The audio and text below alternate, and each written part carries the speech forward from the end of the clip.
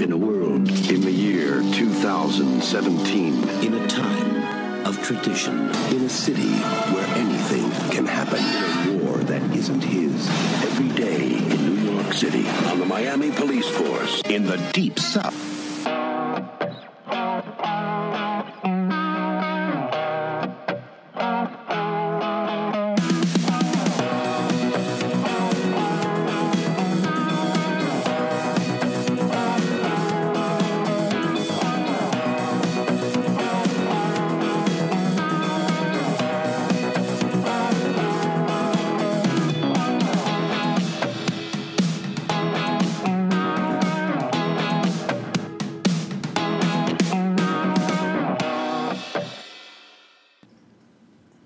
Hello and welcome back to the video store. All movies in, no movies out. You're listening to Late Fees. I like that tagline. That's good. I like All that. movies in, no movies out. Shout out to Nip. Rest in peace, Nipsey Hussle. I am Justin. I'm joined by my cohorts, my co-workers at the video store, Eric, Pafif, and Cam. Guys, the day has come. It is finally upon us. 10 years in the making. Collective sigh. I feel like Thanos at the end of Infinity War. It is done. Or I will. This is cause for celebration on my end. We can finally put this horrible chapter of fucking pop culture behind us. That's a good with the Marvel Cinematic Universe. Yes. A lot of mistakes were made, in my opinion. Man, we got our tickets to Spider-Man Far From Home Phase 4 coming down the pipe, man. Guardians 3 back, James Gunn back, Disney groveling at the spiky-haired dome, Suicide Squad King James Gunn. Oh my God. We got Iron Man 4 starring You think Captain that's gonna, Marvel. I don't think that's gonna We happen. got Captain Marvel 2 Chris Pratt version. We got Black Panther 2, even blacker. We got Black Panther 3, All Lives Matter, where they kill a bunch of Nazis for real again in the Marvel Universe. I can't wait to see these movies, man. We got Sebastian Stan as Captain America, which is going to be real weird. I'm kind of excited to see that. If that happens, we don't know. If they do the stories written as they've done them for the last 10 years, we will be seeing Sebastian Stan as Captain America. Joking. Lots of jokes. RBE getting a cameo in Black Panther 2. 4-4? Shit, it's supposed to be 5. Oh. It's supposed to be SOB, RBE. It's okay. Eric's old. Eric actually, when I played SOB RB, Eric did ask if it was, quote, some hyphy shit. I am 49 years old. This is like Eric saying, what's a gunna? Yes, of course, we have properly hyped everyone on this episode. As you already know, this is our MCU, Marvel Universe episode, a series of movies that, I mean, honestly, I don't think that at the time when Iron Man came out, we ever could have fathomed that we would be living in kind of like a superhero driven blockbuster world. I mean, I'm still surprised. I was such a doubter at the beginning. Yeah.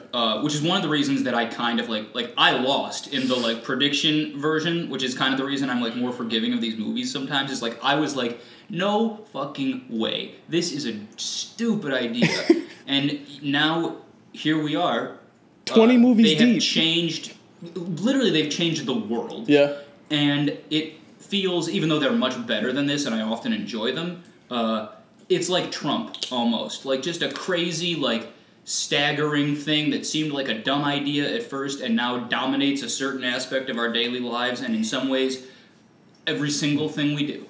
The MCU originally like really connected to Marvel Studios, who wasn't connected to Disney, but was connected to Paramount at the time, and Universal, and a lot of different studios at the time, because Marvel, they made a bad crack deal and pretty much gave away their whole thing, and I mean just to see and their best movies. And their best movies, you feel me?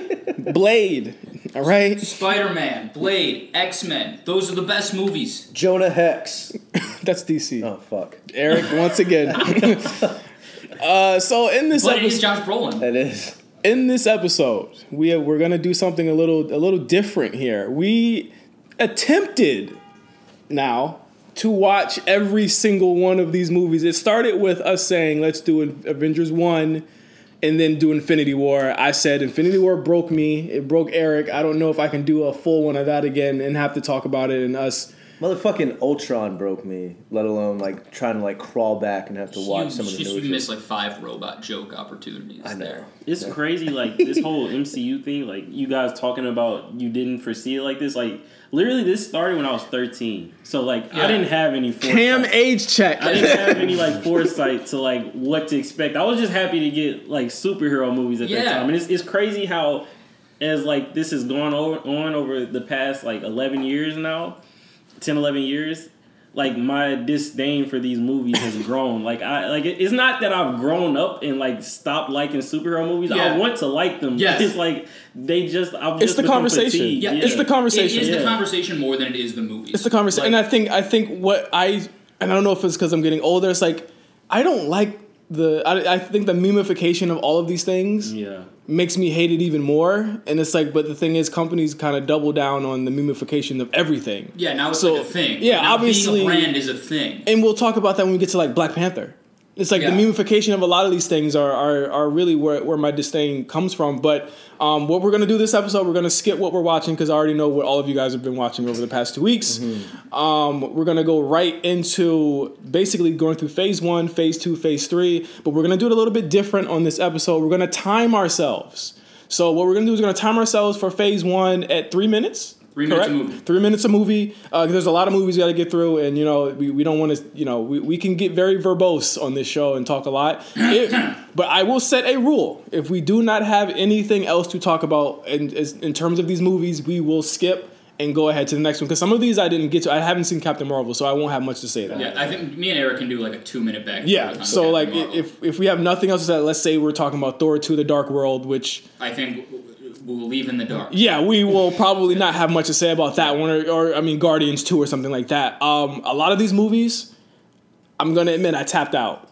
Oh, but you've seen them all. But I've seen them all. I've seen all of them. I've seen all of them. Yeah. I've seen all of them. A lot of them like reminded me why I've only watched them one time. Like, and we'll get to that. And a lot of them end up getting like, even if they're good at the time, they end up just getting rendered like so inconsequential. Yeah. Or so like. That's why I see them and I check out. Like this discussion of these movies is going to be the most I've talked about these movies ever since probably ever, and definitely since Iron Man 2 came out. All right, so are we ready? Okay, Pat, I need you to bring up the timer. We are starting with Iron Man. We're going back to 2008. Iron Man. Yeah.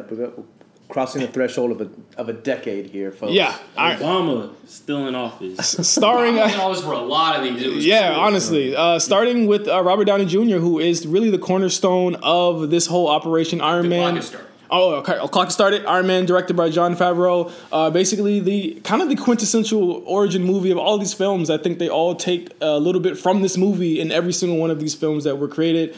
I think at the time when I saw it, it was the same year Dark Knight came out. So a lot of it, we were living in a summer that had 2 really good superhero movies. Yeah. I didn't watch all of this. I did watch about an hour and a half of it. I really enjoy this movie a lot. It does suffer from something that happens in a lot of these movies where the main villain is absolutely, I have no clue what his motivation is. Yeah. And he, even though he's very big, he's mostly still just like a shitty Iron Man suit. Yeah. Which also happens in a shitload of these movies. Absolutely. It is protagonist faces bigger, better protagonist in this movie. And I mean, I think what really works here, but what also dates this movie is the jokes. And I think I'll be saying that a lot in this movie as well. It's true, but I think this is one of the ones that balances snark with darkness the best. Yeah. I mean, Downey Jr. none of this would have happened without Downey Jr. Absolutely not. Totally amazing. When the guy says, "Is it cool if I take a picture with you?" No gang and he signs. says, "It's very cool." It's very cool. I still say it's very cool to people all the time. Yeah. Without Favreau and Downey, this universe doesn't have like the linchpin of changing the trajectory of tone and ambition for these kind of movies. Yeah. Like people forget that like Robert Downey Jr. was like seventh fiddle in like Gothica before this. His career. They also forget he woke up in his neighbor's son's bed high on crack. That's what I'm saying. Like he was like Ally McBeal, coke bust every other week, and then this sort of reinvigorated his like renaissance. Favreau was coming off indie comedies and really just and Zathura, which was a flop. But like this movie, I still think it's. We got 1 minute. Yeah. Shit, you see, we're rushing each other here. It is my favorite Marvel movie. I don't think I can argue that. I think it holds up the test of time. Everything's going to be dated by jokes because comedy ages like white people. And speak for yourself. I know that's my mortality speaking. But yeah, it like Pat said, a perfect blend of the cheeky sort of superhero fantasy with this darkness that was started to dominate the genre, a la Dark Knight and Nolan's Batman trilogy. Terrence Howard fumbled the bag. Yeah, big time. Oh, next time is the greatest famous final words ever. Famous last words ever. Next time, baby. Next time, baby. Famous last words. That's the biggest takeaway I have from this film that I can add that you all haven't talked about already. It's is that so good. Terrence Howard, along with other people that we're going to probably get to when we talk about these other films, has fumbled a bag by completely walking away from this MCU universe. He fumbled it so bad he can't do like Basic Addition anymore. All right, so next movie. That's the timer right there. Look at that. We're good, baby. We're good. We're good. Or no, it's not Iron Man 2. No, it's Incredible Hulk is the next movie. With that, I'll start the 3-minute timer. Incredible Hulk, very weird movie. It is not the same. Misstep. Yeah, not the same guy who's going to be Incredible Hulk in the rest of these movies, but Ed Norton. This is also the kind of like the culmination of the fact that these movies were handled by different studios. Yeah. So obviously there was a different vibe to all of these movies as well. Who directed this fucking movie? It was directed by Leterrier? Leterrier. The guy who did the Transporter movies. Okay, which Transporter movies are way better. As I was saying, they're far superior films as far as like an energy and rhythm. Like it's like those movies are just like pure kinetic chaos and like amazing Statham choreography and shit and like campy fun too. Yeah, but like. I like this Hulk. It's obviously no. I don't think it's a bad movie. I don't think it's a bad movie. So boring. It's way better than Ang Lee's. Yes, it is. I disagree with all of you here. I think Ang Lee's is great. You think it's great? I think it's amazing. It's about fathers and sons. It's a movie. Yeah, it's a movie about like it's a daddy issue movie. Honest, when I saw it looks like a comic as a kid, board strip. I was like, I just didn't fuck with it when I saw it as a kid. Yeah, I was a kid. But like, it's probably better than I give it credit for. But Eric Bana's it's super Hulk, right? it's like lyrical and the colors are incredible. Like the color palette is insane. Ang Lee is the fucking man. So like. This no one knew what to do with that movie, but this one is like they still don't. I think Whedon said something that was really smart, which was everybody keeps trying to make a superhero movie with the Hulk, and they need to be making a monster movie. Yeah, which is that's the man has his big faults, but he's a good storyteller. And this movie, it's hard to do this in all the movies we're talking about. It may be the biggest offender in Tim Roth. Yeah, his Abomination, and he should have came back. He should have. I mean, Tim Roth's the coolest fucking guy ever. Yeah, Abomination looking like Hulk in this movie is one of the most egregious happenings of that in these movies. Yeah, and I think it's just instantly forgettable because it's not bad enough to be like, well, they took some wild swings here and it didn't always connect, but whatever. It's just so bland and middle of the road. I think it's watchable. It has watchability, and it's like an interesting like. Military sort of not espionage, but military like science, like co-op sort of I guess espionage-ish kind of shit.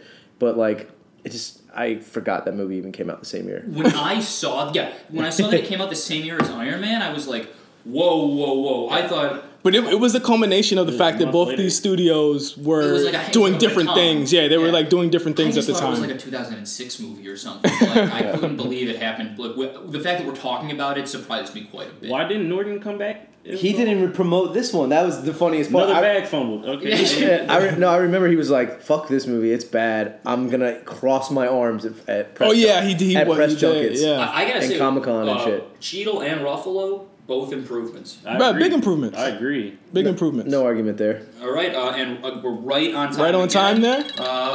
What do we got next? We got Iron Man 2 next. Okay. Set 6 months after the original Iron Man. Okay, I'm going to pause real quick. So we're going to give Iron Man 1 the thumbs up. We're keeping it in the store. Yes. And we're going to not keep The Incredible Hulk. No. We don't got to keep it. It's no. too boring. It would collect dust anyway. Nobody else will rewatch that shit. So from there, we have basically we wait 2 years here. Obviously, these movies are two big hits. They're also coming in the shadow of The Dark Knight and The Dark Knight Rises. So I think it's really interesting within the beginning of the MCU how Batman and the DC thing was changing as well, because Nolan was about to basically hang up his cowl and say that he was done as well. But in 2010, we had, honestly, I thought it was a really quick turnaround for this movie, to be honest. We had Iron Man 2. But it's really weird now that there was a 2-year gap. Yes. They didn't put out a goddamn movie. Like, that's crazy. Now they put them out every 8 months. But I mean, Robert Downey Jr. didn't have shit to do. Yeah. So he was probably kicking it. But one thing I want to talk about before we get into Iron Man 2, Jon Favreau. Before we had the Russos, before we had Taika, before we had Coogler, Jon Favreau really kind of structured. Even before we did Avengers. Yeah, even before we did Avengers, this was Jon Favreau's baby, and I think that one thing we should really look at here is the fact that a lot of the flow of these movies come from the blueprint that he set in Iron Man 1. And a lot of it comes from when you make a photocopy of a photocopy. Yeah. Oh, it's like not. It's like a GIF. Yeah, you can tell like a little bit, and then you photocopy it again, and you're like, oh, this is starting to look like shit. Before we need more copies, man. And then you get to 20 movies later, and they all have red eyes, and it says "real hours." Real Marvel hours is what he meant. Real Marvel hours. Okay, so Pat, let's get the timer on. We should probably do a Favreau episode. Yeah, that'd be cool. Favreau episode's a good idea. Yeah, before you play it, it's a very good point. It's like, first, we're now officially in the great space race of our time, DC versus Marvel, because they would be forever chasing each other's tail. After this, I think after Avengers is when this starts, because 2012 is when Dark Knight Rises came out. That's when it really goes clear. I think is it safe to say that Dark Knight was like the bigger phenomenon? Yeah, it was. Yeah, it was. The bigger. I mean, these also wouldn't be as big without that. Yeah, because I think at that time we were like, okay, this Batman thing is happening, and we're waiting 4 years for it, but this it might really happen because we're still getting these post-credit scenes in all of these movies, so we can't wait to see what happens next. And not to get in the weeds too much, but just in terms of box office sensations, Spider-Man really was the first one of these to totally fucking lay it down. The old one. Yeah. Tobey Maguire. Yeah. Sam Raimi joins. We had the Sam Raimi episode last year. Check it out. Check it out. So Pat, can you start the timer for Iron Man 2? For Iron Man 2. Takes place 6 months after the original Iron Man. Really stellar cast here. You have Mickey Rourke joining Robert Downey Jr. as well as Sam Rockwell, not playing a racist, but still a huge criminal. Still a huge criminal. It's basically set in kind of the type of thing that I like with these Iron Man movies is that they all deal with the consequences of what he does. Yeah, and that's what I really enjoy about them. And the consequence of him, obviously, the first movie saying "I am Iron Man." Brings out more enemies. It escalates it, so to speak. The fact that he basically was sold weapons. Yeah. Now doesn't want to sell weapons anymore. He has one of the strongest actual motivations as a character. And now that he's kind of unraveling, he still to me is my favorite part of this franchise. I think he is too, but I think there are certain things they do later on in the phases that I think undermine the things that they built here. Yes. This movie is not that good. I tapped out on it. I think that there are obviously things I remember from it, like Tony Stark creating an element is really just ridiculous. Yeah. Putting your hand in your ass and pulling something out type shit. I think that Mickey Rourke is spectacular, and he's not in this movie enough. I want my birth. I stopped watching this movie. I've watched this once in totality when it first came out, and I've tried to watch it another time after, and this time. The last 2 times I've tapped out every time at the racetrack scene. After it's a great scene. After I see Mickey Rourke there, I have no other reason to watch the movie after that, in my opinion. So. I enjoy it as I know we start to throw this this description on deeper into once we get to Civil War and Winter Soldier and stuff. How these movies become they're not superhero movies, they're political thrillers, which I fucking hate. These are cartoons. Shut up.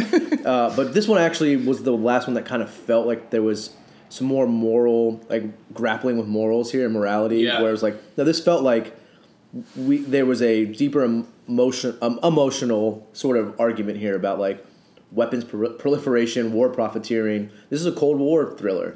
This is Old War Soviet scientists versus this hyper-capitalist. Everybody's drinking vodka. Yeah, hyper-capitalist rich asshole billionaire guy who's starting to doubt himself. Oh, maybe I am the bad guy. This is the first time a Marvel hero was I'm doing bad things. Yeah.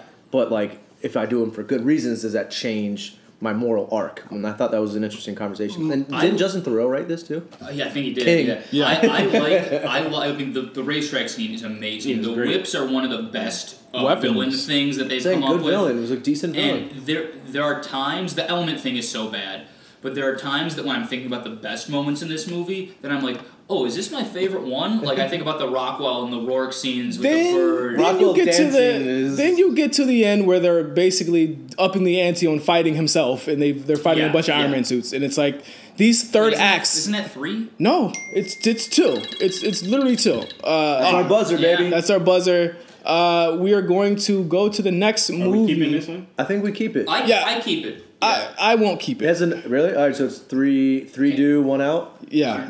I think so you guys win. The racetrack scene is enough to salvage. Yeah, and like a post-Oscar Mickey Rourke just going fucking nuts. Wrestler, Rockwell doing his signature footwork shuffle, which is amazing. It's over. Iron Man 2's over. You're right. You were like, he is in love with this. I like these movies. I'm glad to hear you talking about the movies that you like. I know. You'll see when it's about to take a pivot, my friend. So at the end of Iron Man 2, we see Thor's hammer.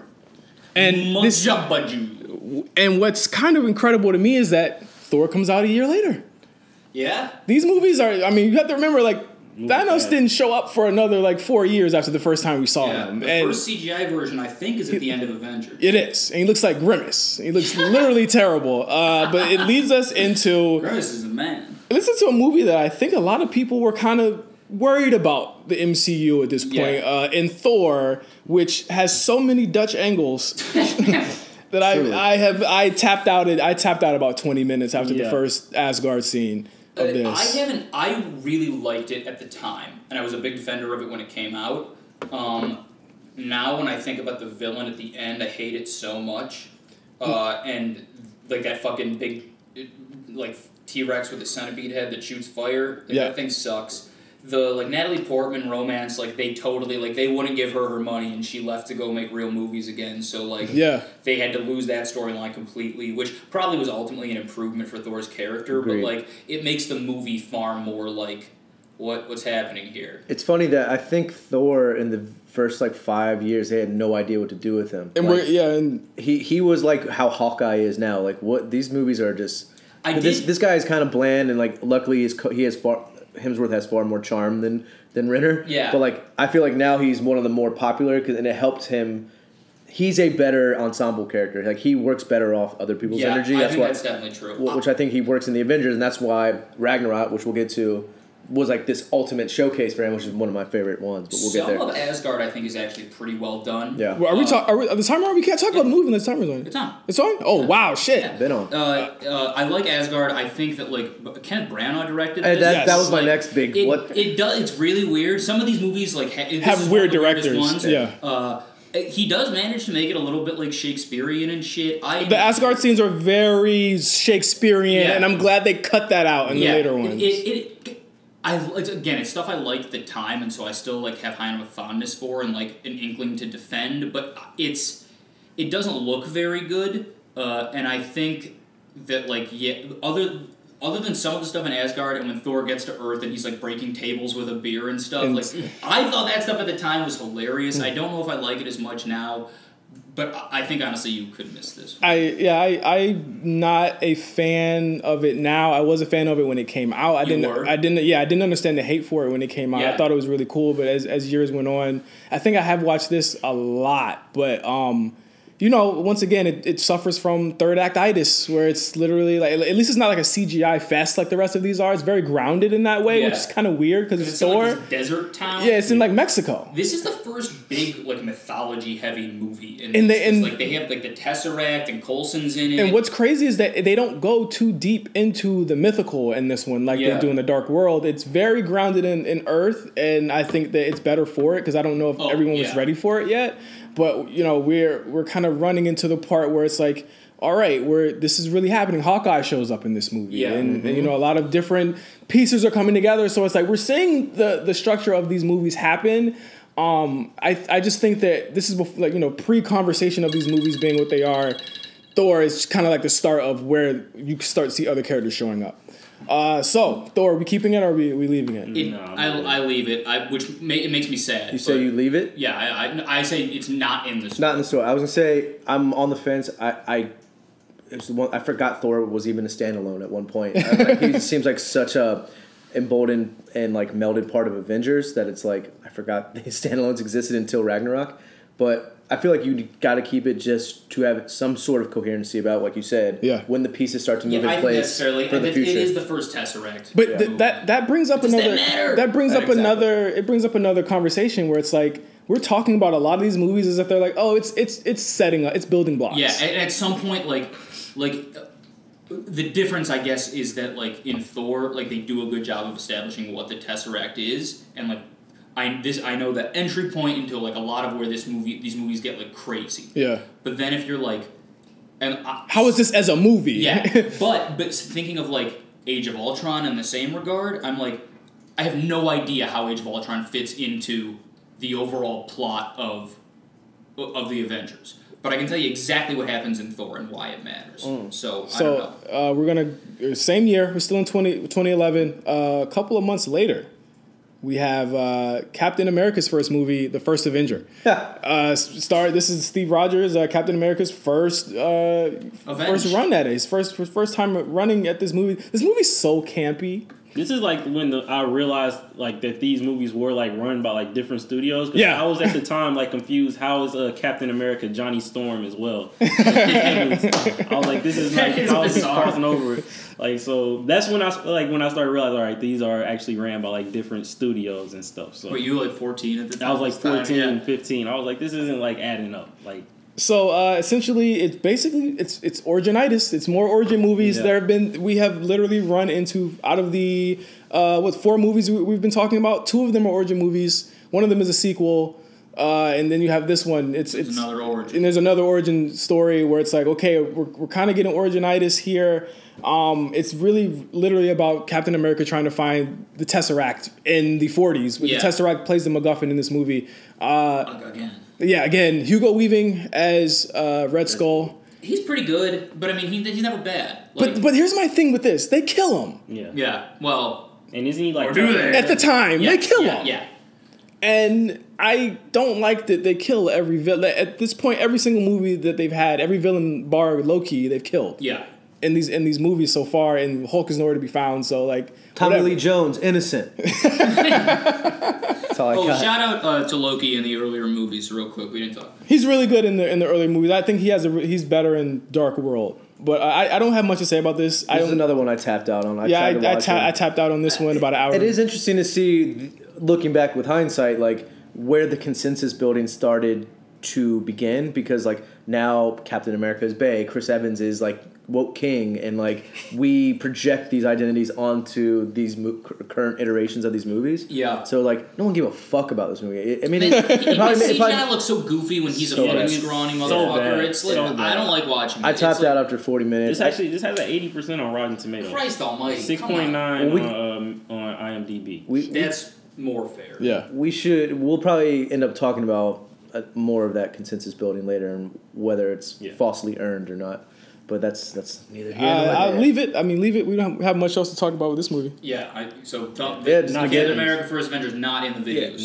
Not in the videos. And folks, listen at home. Like we're gonna get a little into the meatier stuff as far as listen, man. These first movies. These movies are old. That's what I'm saying. Care about these movies. And like we don't care either. And look, this is all play setting. I think these movies suck. And it was at this point where I was kind of like.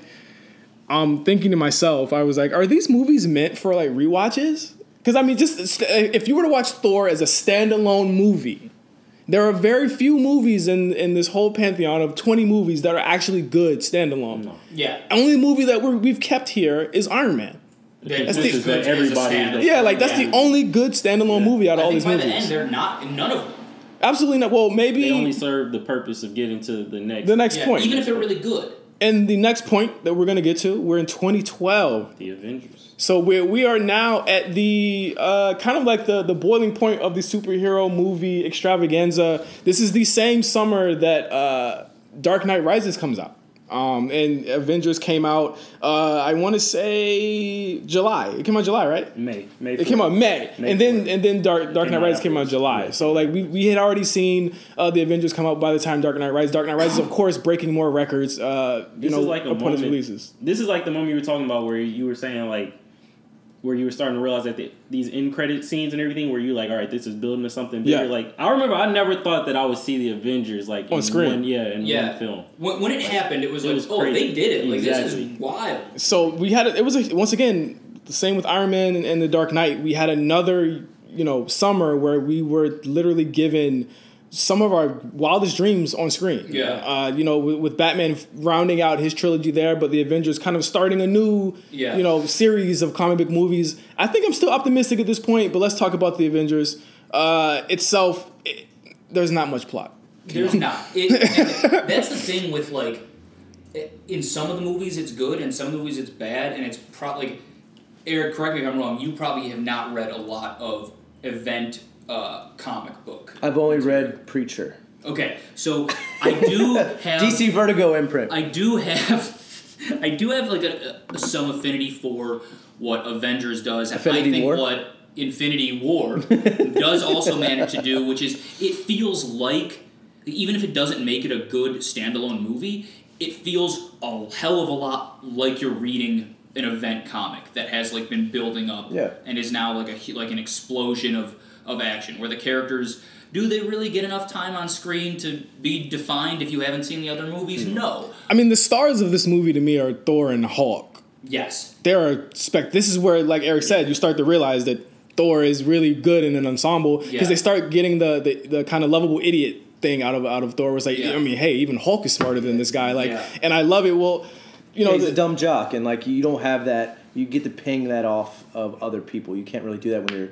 Obviously, his own character. The Natalie Portman, she's a scientist, and he's done with her. That's why Loki is so important. Yeah. And obviously, it should be noted, Joss Whedon did direct this movie and write it, but he's the reason why Thor is how he is now. Yeah, and exactly. He kind of did, and Whedon is very good at every one of his shows, both successful and unsuccessful, has been an ensemble cast show that is basically about a team of people like uniting to kick ass. So he was like really the right man for the job. Absolutely. He took it's quippy, like nonstop, which is something that he's really good at, and again, is something that people have tried to replicate. They've tried, Taika did a great job with Thor. I don't think the Russos do a good job with it. It's a simulation. Yeah, I don't think they do a good job with it, but I think essentially in the end, with a couple seconds left, the Avengers really kind of showed us that it was possible, even if the third act isn't the greatest and some of there is no plot here. The shots in this movie, the shot where they're all spinning and they're all there, it's like that is an iconic movie shot, and I don't think you can deny that. Oh yeah, when Hulk punches the I'm always angry. That's right? I'm always angry. That's it has those moments. Yeah, that's and that's a well written fucking line. Yeah, like a character too, and delivered incredibly well too. Like kind of kept it underplayed and like I don't know. That's his Ruffalo's sweet spot. Like the Harry Potter movies, even when the movies aren't good, the casting is pretty much. We're over time. Okay, We're over time. Avengers is in the store, right? I'm not keeping it. You're not keeping it. I tapped out after the Black Widow scene, like 15 minutes. Okay, I guess I bigly keep it. I'm keeping it too. So it's a 50-50 split, but I'll explain why I kept it during Ultron. Okay. All right, cool. Yeah. All right. Well, you know what? I'll keep it because you know what? If we're framing it from the last two Avengers movies, it's the best Avengers movie. So yeah, I'll keep it. Yeah. I'll keep it. We're moving into phase 2 really quickly. We're moving up to 4 minutes for phase 2 here. This started in 2013, literally a year after Avengers. There's no breathing room. Downey Jr. is back in the role of Iron Man, directed by Shane Black, someone who Downey Jr. is very familiar with. They've worked together in the past. A Christmas movie, of course. Mm-hmm. But now really the biggest thing to note from Phase 2 is that MCU is unburdened from any type of competition for quite some time. There is no DC movies on the horizon until Superman comes out. I think Superman was 2013, wasn't it? Man of Steel? Man of Steel? Was Man of Steel 2013, Cam? Let me I think see. so. Man of Steel. I think, actually, yeah, because I remember going to see that. I remember going to see it on the movies on a date.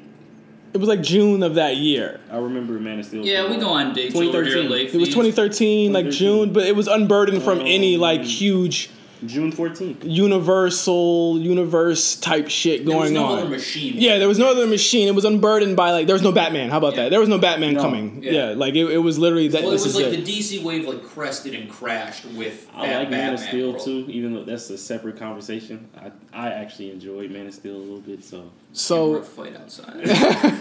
So we're gonna start off with Iron Man 3, directed by Shane Black. This happens. This movie happens quite some time after the original Avengers, with actually once again Tony Stark dealing with the ramifications of what happened in the Avengers, which is a really cool story plot there. But one thing about Iron Man 3, he's not in the suit for a lot of this movie. Regular man.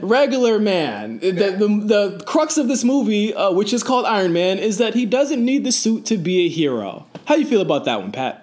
He needs the suit. Yeah. This movie. I tapped out in 45 minutes. The end is.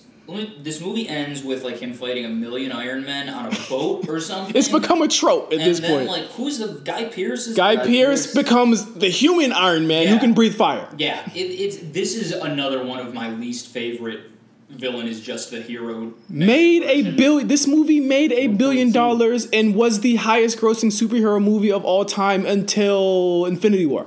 That's crazy. Yeah. That's wild. That's really shocking. Because I believe, I want to say Black Panther beat it, and then Infinity War beat that a couple months later. Yeah. But it's the highest grossing one. That's shocking to me. So, how do you feel about this, Eric? I know you're a Shane Black fan. I don't know. I don't remember if you said you liked this one.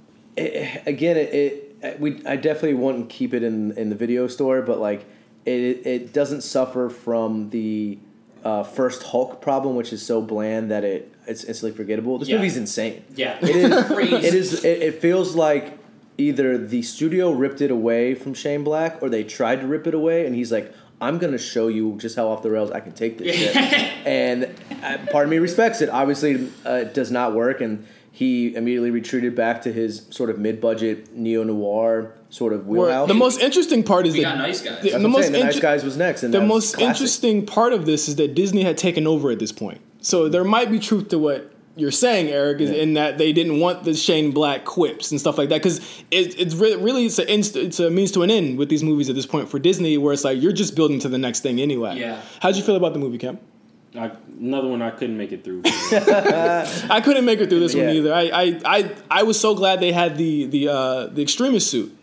Yeah, yes. But then they did nothing with it, and that pissed me off. I'm gonna be honest with you guys. Like watching these movies, it ended up like eventually turning into like hate watch, speed dating. Like these films, like that's all right, we're 10 minutes. Sorry, it's time. Press the button. A lot of times when you watch the first 10 minutes, you're like, oh, like it jogs your memory for the rest of the movie too. So like, I was like reading Wikipedia pages and watching YouTube clips. What about the Mandarin? The Mandarin thing, I think, is the biggest controversy of this movie. That the Mandarin, they hyped it on the Mandarin, and they faked you out on that. I think that a lot of people thought that turn was ingenious. A lot of people didn't like that turn at all. I'm on the side of like, I just didn't care. I didn't care enough about it. Kingsley is funny enough, that it works, but like, as far as whether it works in the greater theme of or the greater in the greater arc of the film or like or the universe, I don't know. It's but more like, good cast. Yeah, it's just funny shit. Should they have gone to the alcoholic route instead of the PTSD route here? I mean, probably neither one is the most graceful handling of events. We'll just flip a coin on that one. I'm not going to keep this one. Yeah. Oh no, I'm not either. So I think we're under time here. Yeah, we are 20 seconds under time. All right, cool. I got a quick 20 seconds on this. This is when it starts. 2013 was before Twitter is what we knew. We were on it, but we really didn't have the power of like. A lot of you people listening weren't on it yet. You came out and fucking ruined it. This was before woke corporate Twitter, where like Netflix accounts talk to you like they were your woke pal.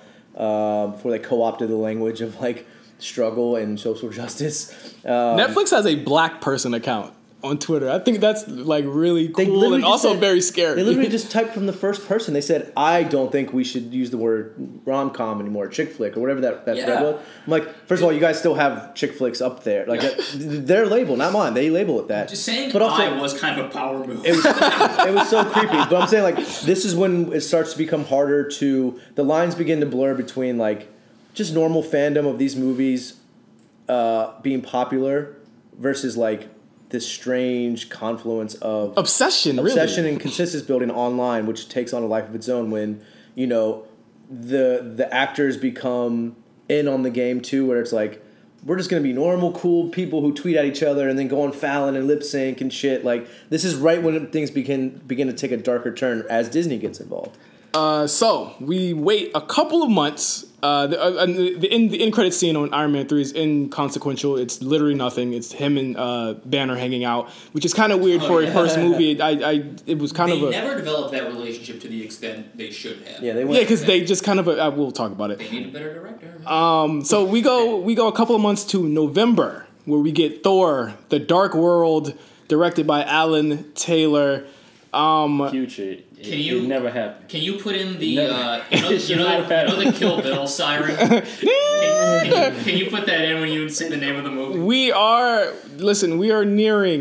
We're nearing like the point of no return of these movies. Yeah. I think a lot like it's about to be a real dark time for these movies. I like plenty of the movies after this, but I think this is their worst movie ever. Like, to waste Christopher Eccleston in this capacity, I think is horrible. I think the Dark Elf makeup is really bad. I think while the Loki and Thor stuff, that stuff is just gonna be good because both of those. I like brother stories anyway. I like brother stories, and I really like both of those guys. Natalie Portman looked like she wanted to be anywhere in the world but there. Yeah, this movie gets just slam dunked out of the store for me. So I guess before I don't think I have anything good to say about it. Cam doesn't. Eric obviously doesn't. I don't. I tapped out. Like I actually like.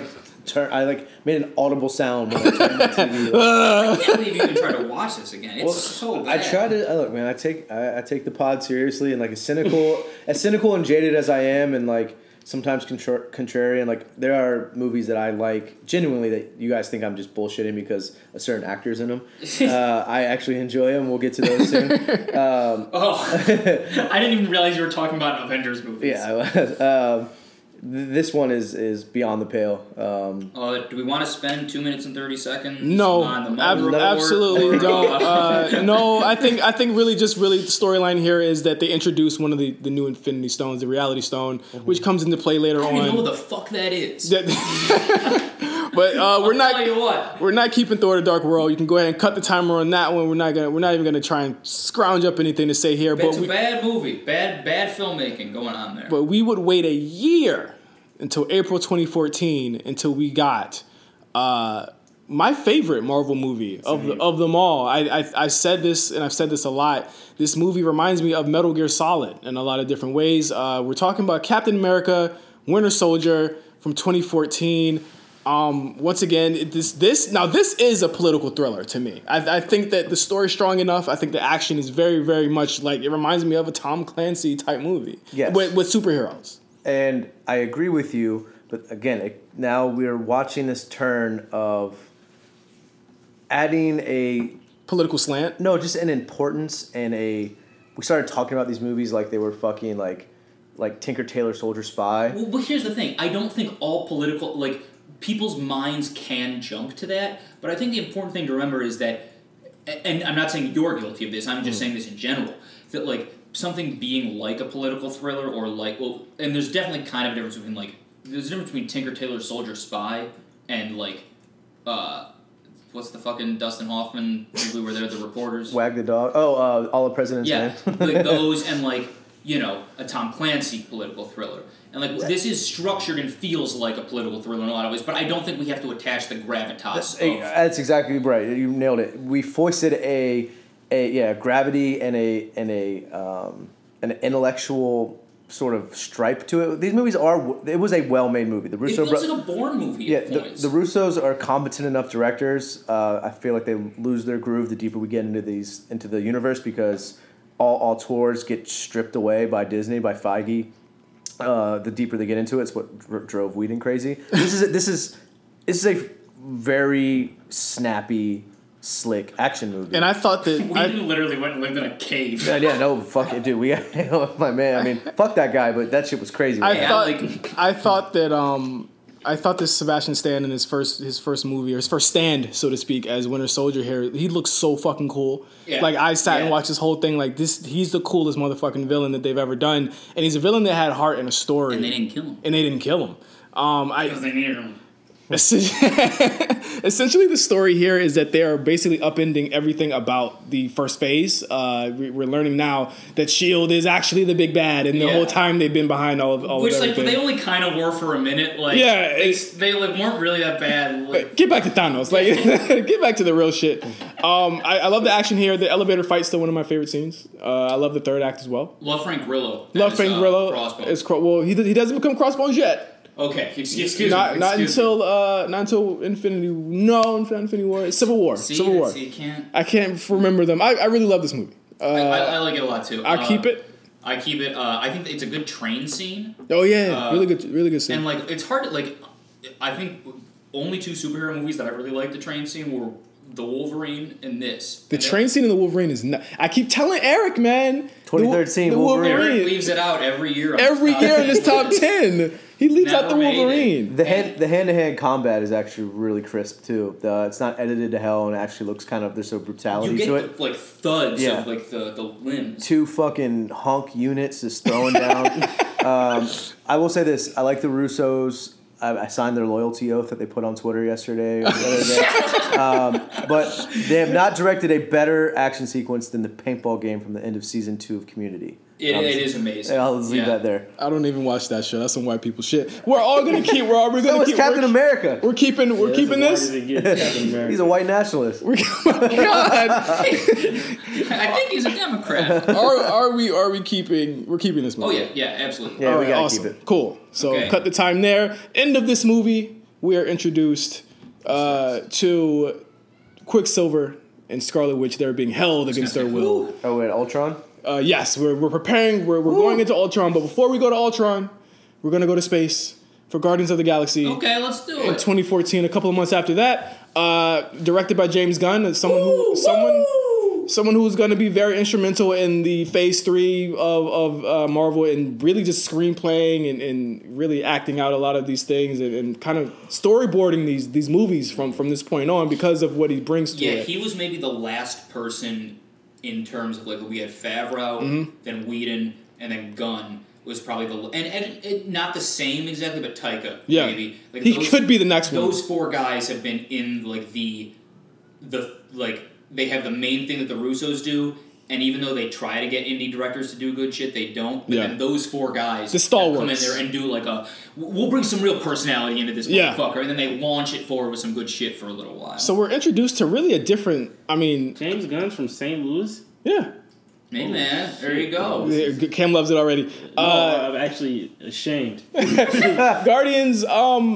A movie that's aged weirdly for me as far as rhythm and just the way that the movie it bounces. It's a fun, different movie than the rest of them. It caught me off guard when it first came out because I had no expectations for this film. I think a lot of people thought it was going to fail. Yeah, exactly. When it first came out, this is how low the expectations were for me and for my family. We went to see my family.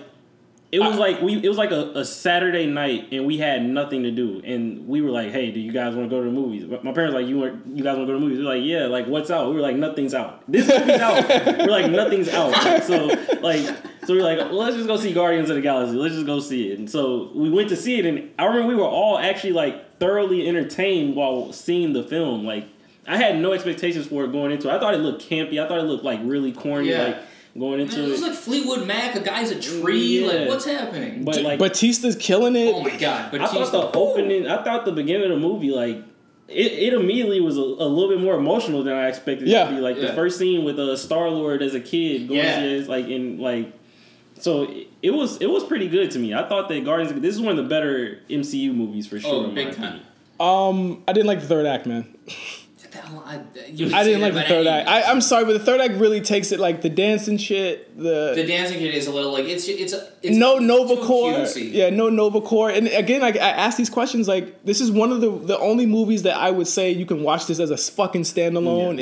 And that is it. Like this is a movie. That's why I hold it kind of in such high regard in comparison to the other ones. You know what? I'll keep it. I'll keep Guardians. Yeah, I'm keeping Guardians. I like it. I don't like the second one. We'll talk about that. The second one's one of their worst ones. Yeah, I would agree with that. What I appreciate most about this is this weird this choice by Gunn to like create these really indelible, fantastical images but are also like photorealistic too. It's like photorealism, but like with a pop of color and like this weird sort of bizarro, like almost like this Ellie Valley sort of shit. Like it was a unique watch. It was like I hadn't seen like a movie like that should be bright primary colors and fun. You know, I grow sour on all. I've gotten cynical towards the sort of quippy humor. It's like too cool for school and like not really. It's like almost anti humor at this point. But like it worked here, and at the time it was enjoyable. So I keep the first Guardians. All right, let's cut it off. Cut it there. We had 20 seconds there. We're doing good. We're getting through. We're right because the thing is, when Phase 3 hits, that's when the arguments start. Yeah, because that's when I get like legitimately angry. This is like when I don't get like even if I would defend one of these, I could never get angry about it.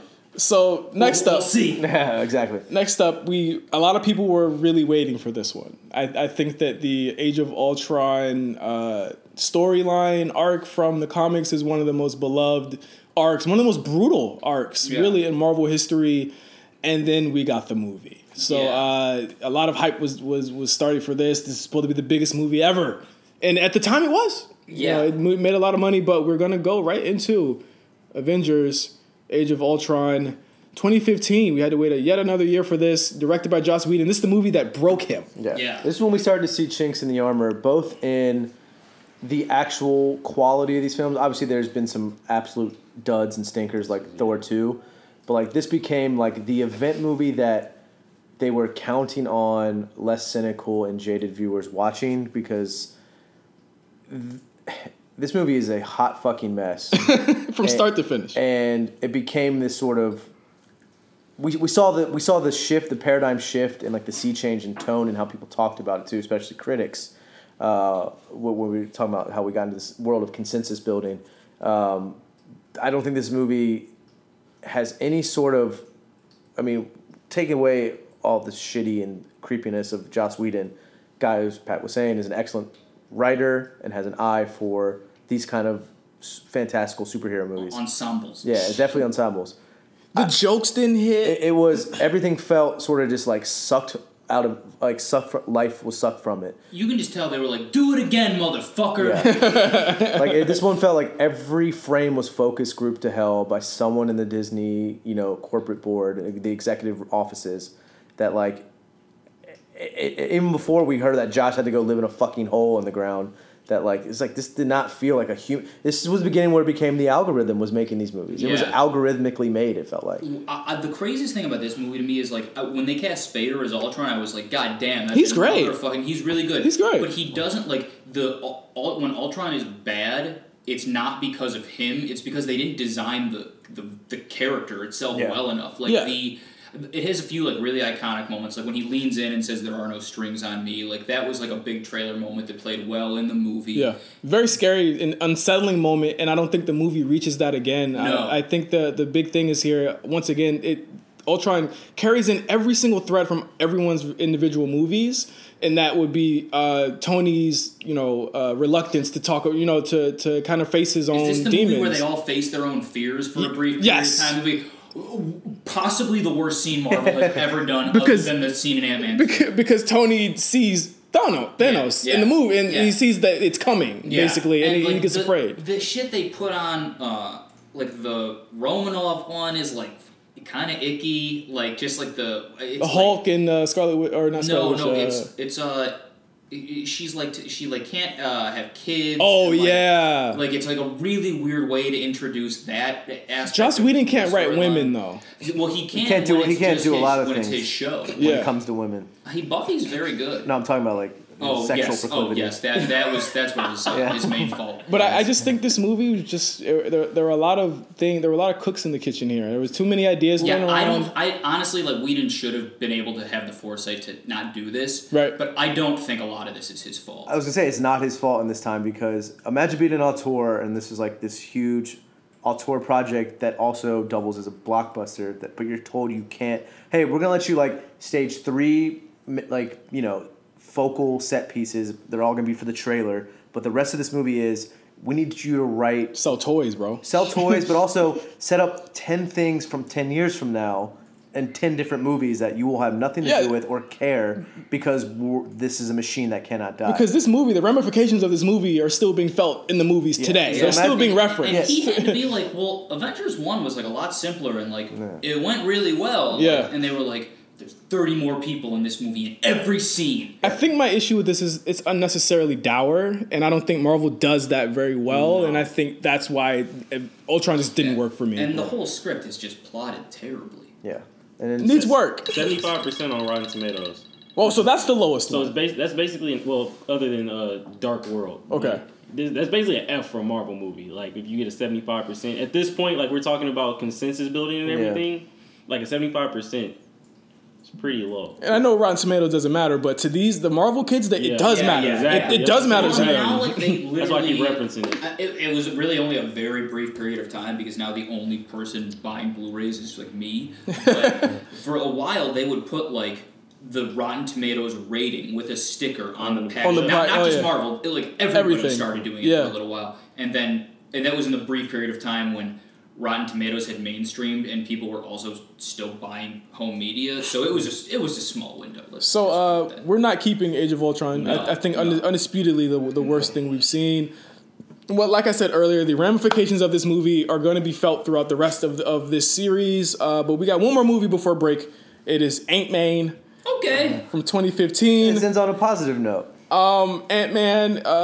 Comes out, I want to say a year after, I think. No, it comes out a couple months after the Avengers Age of Ultron. Of course, Scott Lang played by Paul Rudd. Really great ensemble cast here. T.I.'s in it, you know. Yeah. T.I.'s in it, and I'm protesting this movie right now. On my end. Wow, you're not an Ant-Man fan? He's not a T.I. fan right now. Oh, right. Okay. He's not on T.I. wave right now, so we won't get much from him. We're going through these movies expeditiously. This was an interesting time because it was the confluence of we heard about the backbreaking, soul crushing work of Joss Whedon, how Ultron sort of drove him out of the country and he didn't want to make movies for a long time. He got yeeted into a hole. Yeah, yeeted his body into a cave, and then we had Ant-Man where there was this controversy because Edgar Wright was supposed to direct it. This was a public humiliation for Marvel unlike any I've ever seen. Truly, and Edgar Wright had this really kaleidoscopic concept for it, almost like of the Scott Pilgrim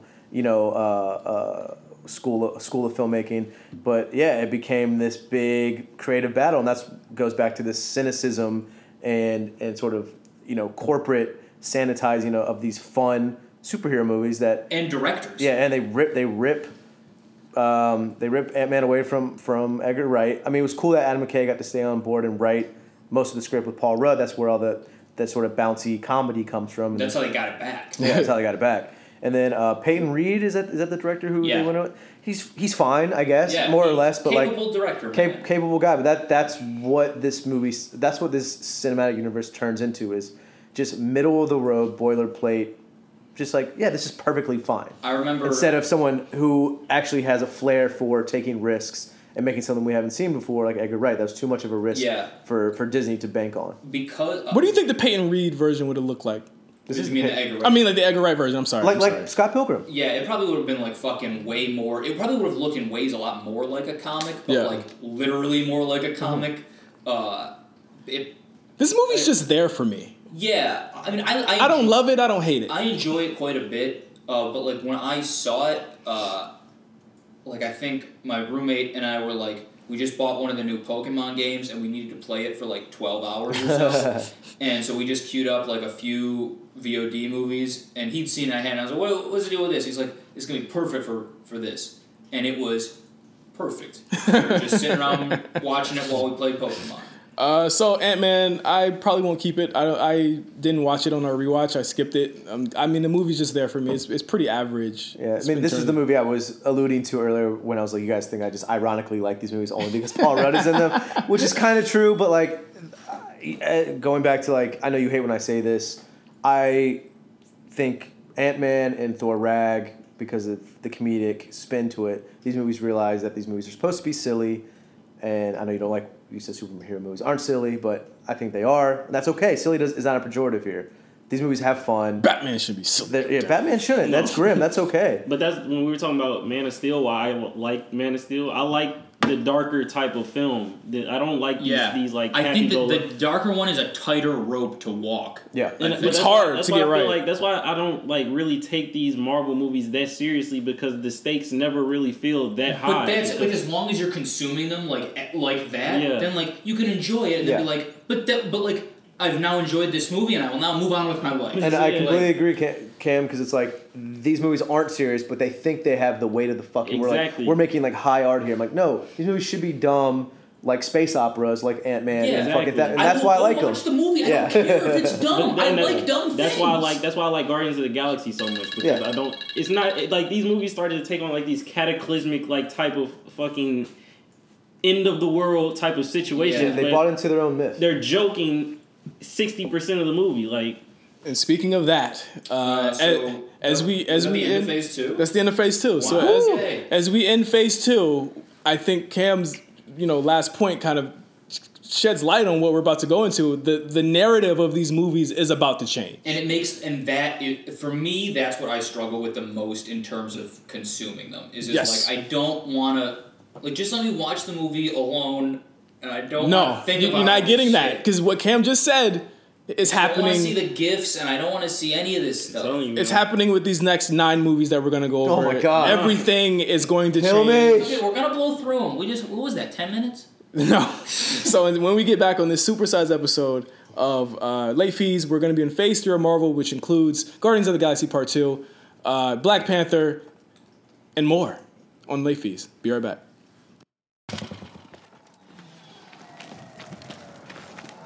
So, this all seems horrible. I've seen worse. Sorry. No, we could use a little worse. Stark, we got him. Banner? Just like you said. And tell him to suit up. I'm bringing the party to you.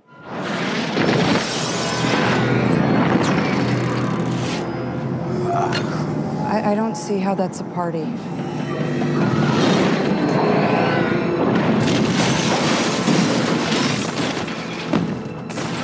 Dr. Banner. Now might be a really good time for you to get angry. That's my secret, Cap. I'm always angry.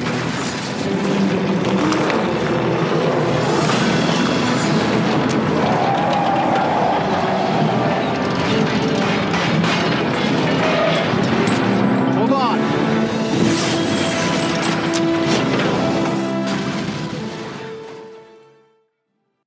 All right, welcome back to Late Fees Tap or Snap. We are dying here. Tap or snap. We have gone through 12 movies of the MCU. Now this is our toughest moment yet. This is phase 3, and really we have reassembled here to talk about phase 3. Before the break, I said this is where the commentary kind of became different. 2016 is a very tenuous year for not only Marvel because of the DC, the burgeoning DC universe that they were trying to build at the time, and also because there were a lot of big moves being made. Obviously, Kevin Feige, the biggest move I think this is the biggest power move they ever made, was getting Spider-Man back.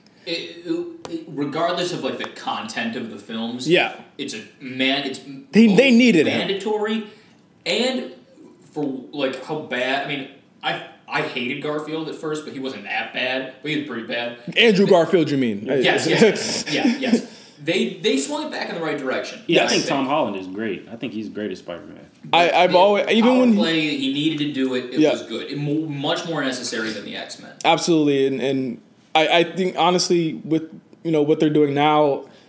Obviously, I don't have a lot of faith in what they can do with the X-Men because of how surface level they keep things and how very deep the X-Men can get. It's like the idea that X-Men exists alongside other superheroes and it's incredible. Its own world. It's its own universe. Like it should not be in Marvel. Yeah, it needs to be. That's a like superhero story that needs to be dark. I think that the X-Men movies, like you said, they're too deep and like it's too much. It's too layered for it to be.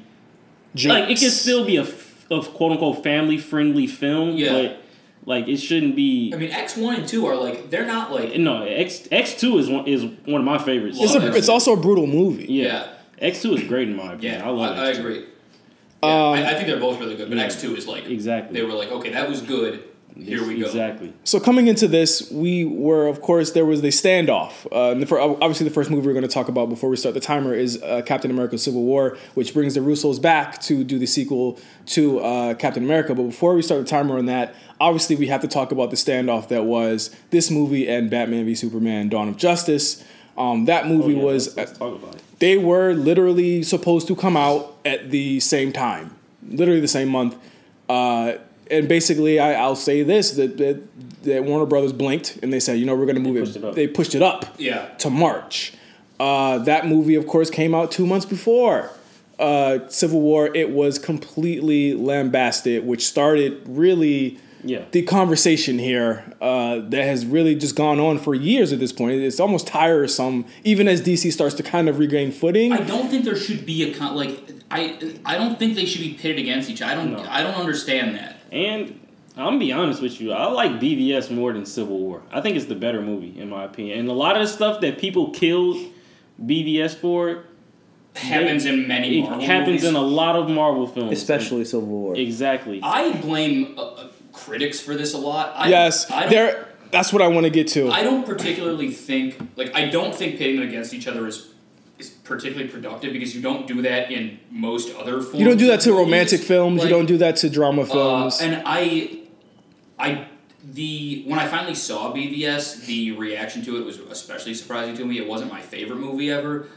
There's plenty of things I didn't like about it. There's plenty of things I did like about it. I didn't understand why. Yeah, I didn't understand why it didn't receive at least the reception of a lower end Marvel movie. Ultron has a 75%. BVS has a 50. Yeah. No, it has it's like a 20. It's like 28. Yeah, it's lower. It's probably much lower. Yeah, it's like a 28. Its meta score is probably in the 30s or 20s. Yeah, it was. This was the opening salvo of what I was bringing up earlier about how we saw a radical shift in how 28%. Yep. How we 44 on Metacritic. A radical shift in how we discuss these movies, and not to go full Trumpian and be the evil critics, but we also need to have an honest conversation about access. This is access journalism that critics don't want to ruin. Mm-hmm. And we saw this when Disney fucking ripped away their advanced screening rights when when a LA Times article said, oh, hey, just so you know, Disneyland is responsible for some of the most radical and disgusting, not radical, rapacious displacement of people, causing a homelessness crisis, usurping the resources of Anaheim while the corporate side gets rich, and they ripped the critics' advanced screenings away, and then they all just capitulated and apologized, please let us watch movies again. I do have to say about Disneyland, I've been waiting to say this a long time. Oh no! The annual pass holder sticker that people have on the back of cars, it's an A, then the mouse head, and then P. a P. Yeah. I seriously, every time I'm Alien versus Predator, why do people do that shit? And I'm it gets me every time. I thought it was acquired. It's not. It's cultish and freakish. But these movies, again, there became I keep saying this term a lot, but consensus building. It was enough critics got behind, this movie sucks. This is hack. Yeah. I hate Snyder. Yeah. I mean, the movie doesn't make much logical sense, or excuse me, it doesn't make much logical sense, but it makes tons of emotional sense. It doesn't, and it doesn't feel like it's fucking off an assembly line like Civil War, which was like cinema sense. We're gonna get to it. Affleck was he's the perfect Batman. Okay, we're gonna give this movie. Batman, we've said, is gonna have its own episode. It's gonna have its own episode. The Civil War. But what I want to get out of the way here is that this is the beginning of these movies becoming pulp culture fixtures. Yeah. Where this Civil War is the beginning of it. It was like no longer possible to consume these outside of a larger conversation. At all, because this is where the conversation becomes, all of these movies will be great, all these movies will fulfill everything we want. But the problem is that, like, we don't like that. But Yeah. we're in a minority there. Like, a lot of people just want it to be like a collective jerk off. Yeah, it's crazy because, like, when you really look at it, a lot of people will look at this episode and see what we say about these movies and say, "What the fuck are you talking about? You're insane," and get really defensive about these movies. None of them have ever been rotten. None of them have ever gotten critically panned at all. We've kept most of them in the video store. Like, we're not being overly harsh on them. Only a few of the movies have all of us disliking it. Like, yeah. And basically, what I'm trying to say is, if you think these movies are all like perfect, all I have to say is this: it's fiction. It's fiction. We made it up. We made this one up. It's a made-up tale. It's a total fabrication. It never happened. It never happened. This one was invented by a writer. All right. So with that, we're gonna move into Captain America: Civil War. We're in 2016. We are. This is post. Age of Ultron and Tony Stark and Captain America. Rogers. They're at an impasse here about whether superheroes should register or not. So I think you need to look about as far as I don't hate Civil War as much as you guys hate Civil War, but I think you need to look about as far as the title to see where Marvel is starting to slip, because it's an Avengers movie, yet it says Captain America, Civil War, like squeezing the juice. Like it's just like it really makes like Civil War's flaws aside, it makes evident what a misstep Ultron was. That like it was really just a placeholder while they figured everything out and like got to the next step. Got weeded out of there. Even the idea that it's Civil War's basically the next movie. Because if you go Ultron, Ant-Man, Civil War, like that's crazy to go from Ultron to Civil War. Like one of those heroes should at least have had a solo movie between those two. And Black Panther. It should have been Black Panther. Yeah. Who gets introduced in this movie? Yeah. Shows up for I'd say screen time would be maybe. 10 to 15 minutes at best here. And every time African drums. Yeah. Every time he shows up, we saw this together. You two. It was me and you? Yeah, it was you and Pat. We saw everything else after this. That's right. I think you and I looked at each other when it was almost like a didgeridoo type play, and I was like, I guffawed. I was like, this can't be real. When T'Challa showed up, I did not like. I didn't like Black Panther's arc in this movie. I felt as though he was almost like marginalized, other than the car chase scene. In the airport scene that everyone loves, like, do we like that scene? No, this becomes the algorithm assembly line school of filmmaking. It's CGI. We need a big moment for the trailer. It was for the trailer. Yeah. There's no motivation prior to why. It's a huge battle royale. Just so it's fan service, and we know that doesn't necessarily always have to be a bad thing. A lot of these movies rely to coast on fan service, but that outdoor broad daylight in the middle of the day in an airport hangar. All of a sudden, Ant-Man's there in the back of a van. It was just like, this was like Deus Ex Machina, like, but in the middle of a movie, not even to resolve a movie. It was like to bring everyone together. They should have corralled, like, they're just not so plotted well. No. I was sitting in the theater confused. Yeah, because you're like, the movie's over. Then you're like, oh, wait, no. There's another 45 minutes. Yes, if not another hour. Yeah. Which, I actually like Civil War a lot. I don't, like, it's not one of my favorite movies of theirs. But I enjoy aspects of it. But it's like it's just another entry in the, like, I watched it, I enjoyed it, and I haven't really thought about it that much since I saw it. The ending where, after, like, they've determined, here's why Civil War is a huge slip up for me. I hate at the end when they, like, Iron Man and Bucky have basically worked through all their shit.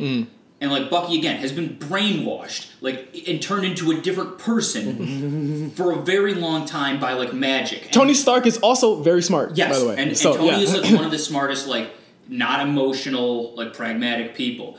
And then we have this moment where, surprise, it was Bucky the whole time who, like, got his parents, like, in a car accident or whatever. From a camera that was a really good camera. Yeah, it was in, like, the 40s or whatever. Yeah. I was like, exactly. So, also, how old is Tony? But then he goes off on Bucky. You're like, you knew he was under a spell. Yeah. Like, why are you mad? It wasn't him. Like, you're an idiot. If Tony was able to believe that there is a purple man coming from the sky, that Ultron was real, and the aliens also came from that same sky, I think that this is probably a smaller leap for him in that movie. But this also starts another trope in these Marvel movies where a lot of these plot twists and storyline motivations are predicated on a lie. And a lot of these movies that we're going to be talking about in the next couple of minutes will be all predicated on a lie. Yeah, dramatic irony. Yeah, it's very, very disturbing. Some of the best movies, quote unquote, best movies, are still predicated on the same thing. Some of them coming right after another. I don't know if there's really much more to say here. I don't like this movie at all. There are parts that I like, but I wouldn't keep it, especially because of what I'm going to keep later on. I actually like the intro for T'Challa. Like, the music cue, the Sting is fucking. He's amazing. Is offensive, but you just know there was some stupid executive sitting in the fucking editing room that like nobody like. Enough people weren't there. Yeah. That, like, he got off his African drums. Yeah, exactly. But, like, the motivation for watching his father get assassinated and the sort of, geopolitics that serve... Because this was the beginning when... Doesn't the woman check Tony for what you did in Avengers? Yeah, probably. For Ultron. She was like, you blew up this African city, right? Like, wasn't that was the beginning of this? Yeah, one, I think right? it was like Eastern Europe. Yeah, or whatever. Yeah, anyway, fuck him. Fuck this movie. Thumbs down. Yeah, best part of this movie is Tom Holland's introduction as Spider-Man. Yeah, that was cool. Yeah. It was cool. Next movie, me and Eric actually saw this movie at a premiere. I really don't have much more to say about this one either. But this does introduce more of the galactic, cosmic, spiritual elements of it. We're talking about 2016's Doctor Strange, starring my man Benedict Cumberbatch, who actually will be a huge part of these movies going forward. This movie to me was Iron Man with a guy in a cape. It was that for me for the first act of it, and I was actually like totally ready to check out after the first act. I do like the fucking. You didn't turn the timer on? I'm putting it to 3 minutes. I think it has not been that long, but I don't think I need that long. It also had the whitewashing incident. Yes. And it was like where all these movies do have a shitload of that. This isn't the best way to answer it. Especially because these movies are actually really. Obviously these movies need to make a shitload of money when they come out, and part of that is based on foreign releases. And I think the character that Tilda Swinton ended up playing, who obviously is a white person, the ancient one, if they released it, like, if it was played by the race-appropriate version in the comics... It doesn't make this movie better. No, it doesn't make the movie better. I'm just saying why it happened and why, like, it's a weirder case of whitewashing than usually it is, which is just, let's cast white people. This was like, we can't release it in China unless we cast Tilda Swinton, which is really bizarre and shitty, but just a different version of that. I think this movie has really cool 3D sequences and shit like that. Yeah. The visually, I think it's tremendous. I think it's up there with with Ragnarok. Honestly, everything else I do not like. Actually, I think Strange is better in the movies that he's not that he's not starring in. Well, that's another like that's why they're like it's the same thing with Thor. It's the same thing with Doctor Strange. Yeah, like it's probably gonna be the same thing with Captain Marvel, where like the people who are the most mythology heavy, they didn't do a great job handling their solo movies. Did not like it. I think I'm gonna be the only one. I would keep Doctor Strange. I like the door hopping shit, and I love my man who plays his like sidekick guy who like orders a sandwich in Infinity War. I love that guy. He's fucking hilarious. Yeah, Asian fellow. I do. Going back to like the memification of all this, his is actually sort of the more enduring and charming one, where it's like. What's his name again in the film? I don't want to keep referring to him as the sidekick because that is another Marvel problem. Yeah, they otherize and sidekick every sort of person of color. Yeah, but they also make movies. Wong. There we go. They also make movies where you can't remember the side character's name. That's 100% true. So it's not just on us. 100%. But like the meme is always like, someone's like, "Man, I'll be at this party soon." and it's like a photo of Wong, meaning like I'm definitely not coming to the party. No, but like Justin and I were rolling our eyes constantly. There was like that weird Beyonce the reference. Beyonce line that dates itself immediately. Well, no, dates itself. It also tells on itself of being like we are now pop culture. Yeah. We are now like part and parcel with pop culture, and like we are inextricable from the references now, and we're gonna be so on the nose and so. It's like the post woke era at this point, even though they had somebody in Asian face. A white woman in Asian face. She was in pale face. But it's just a colorful swim. No, but I don't think this movie is memorable at all. And everyone who like clamored for the sort of groundbreaking and enthralling visual effects, I was like, the Wachowskis did this better in Speed Racer. Like the sort of like the sort of DMT inspired acid trip.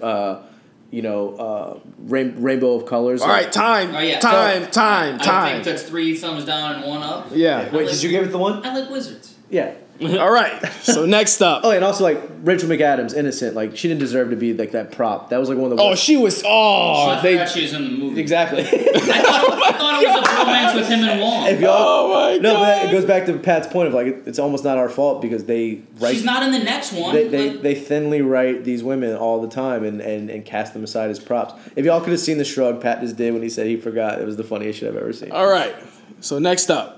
2017, we got Guardians of the Galaxy Volume 2. James Gunn returns to give us his work, like probably the most routine. They just didn't get it right the second time around. This was a case where Whedon and Wright didn't get to make the movie at all.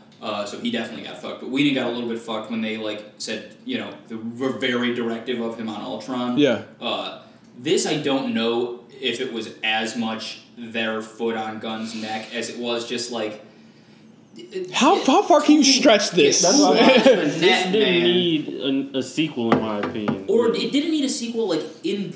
Just create another they go on some crazy mission somewhere else. Yeah, make it a standalone. Yeah, and then at the end, have Thor show up. Great, I don't care. Essentially the story of this movie is it's a father-son tale of Star-Lord meeting his father, Ego, who's played by Kurt Russell, who I thought is actually really good in this movie. But once again, it is yet another movie in this pantheon of movies that is predicated on a lie. Being told, this time Ego as a father telling his son a lie. A lot of the characters in the MCU have daddy issues, and Star-Lord being one of them. I think the two of them sell the sadness of their relationship pretty well, but the movie around it's just god the part where they play the chain at the end, the full song, by the way. Don't ruin that song with Guardians too, man. Come on.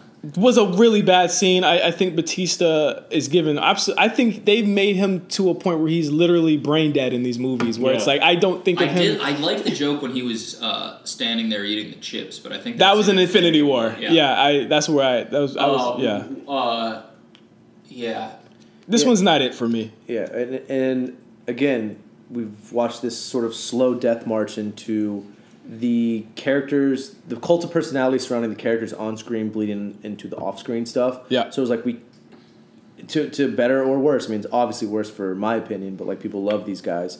But I started to see the facade of Chris Pratt's quote unquote comedic timing and chops. He's only as good as his writers are, whereas someone David Bautista has a natural timing and rat-a-tat to him. I think he's the funniest person in these fucking movies, and he deserves so much better. His nipples when he's my nipples. That's the funniest part in the movie to me. I loved him in this movie, but again, since his storyline's done. Yeah. They're like, let's saddle him with Mantis and just have him play off each other, and that's it. Mantis. I don't like Mantis at all. I think she's bad. The moment when Kurt Russell explains the lyrics to the song Brandy, that has to be one of the all-time low points of the MCU, because the lyrics to Brandy, it's pretty. The lyrics are self-explanatory. Yeah. It's a disaster. I absolutely agree. I think this is also a movie where a lot of people do not admit that it's bad till after the fact, because everyone was loving this movie. A year later, people were like, you know what, this one wasn't so good, and I think that they came around. This is one movie I think the MCU people actually tell the truth about. But yeah, I think we're all in agreement. This one's. I never forgot a tweet. I think my initial review of this movie was, that I agree with Batista, and I hate Baby Groot. I want to bring regular Groot back, man. Yeah. Baby Groot is not He fucking sucks. Yeah. Oh, yeah, this was like the paradigm shift of Groot and, like, Porgs. And like this, Porgs are okay in my book. I'm just saying, just what they represent, and and Michael Rooker, innocent, amazing in this movie. Oh, love it's hard for Rooker. Yeah, Rooker's one of our. But even him being the emotional lift of this movie and being like the second father figure to that. I think that's where more of the emotional heft is. That's where it should have stayed. That works for me, honestly. Yes. Like that burial at the end for him actually was like, okay, this works. That was when I was like, wait, was this actually kind of a good movie? Yeah. And then I look back at the rest, I'm like, no. I had a similar thought. I had the same thought. All right, that's when you're like, damn, he could have made you're like, oh, he's a good director. This could have been a good movie. Yeah. So we are now cutting off Guardians of the Galaxy. We're done with it. Fuck this movie. Boot it out. And we're going to get into a good Spider-Man movie. Spider-Man Homecoming. We're finally getting into kind of like, I think this and the next movie we talk about are probably my top two of this phase. Phase 3, I mean. Yeah, of this phase 3 phase. Spider-Man Homecoming released in 2017. Of course, Tom Holland playing Spider-Man and a very great and multicultural cast of teenagers playing his friends in this movie. Good teenagers. This was a fun, energetic, really enjoyable movie. I thought that it was going to be bogged down by a lot of Iron Man because that was the weird part about the promotion for this movie. You want to swoop in here and talk about the fucking trailer cynicism. Like, you thought it was going to be an Iron Man movie. And it was like, I was like, you guys aren't faithful enough in the fact that this is Spider-Man, literally the most popular character ever. Like, it's more popular than every character you guys have put on screen so far. The stuff you have isn't shit. Yeah, the fact that you've been missing this guy is crazy. Absolutely. And I'll just add one quick comment and I'll dip out. I didn't watch this one yet. Still haven't seen it even once.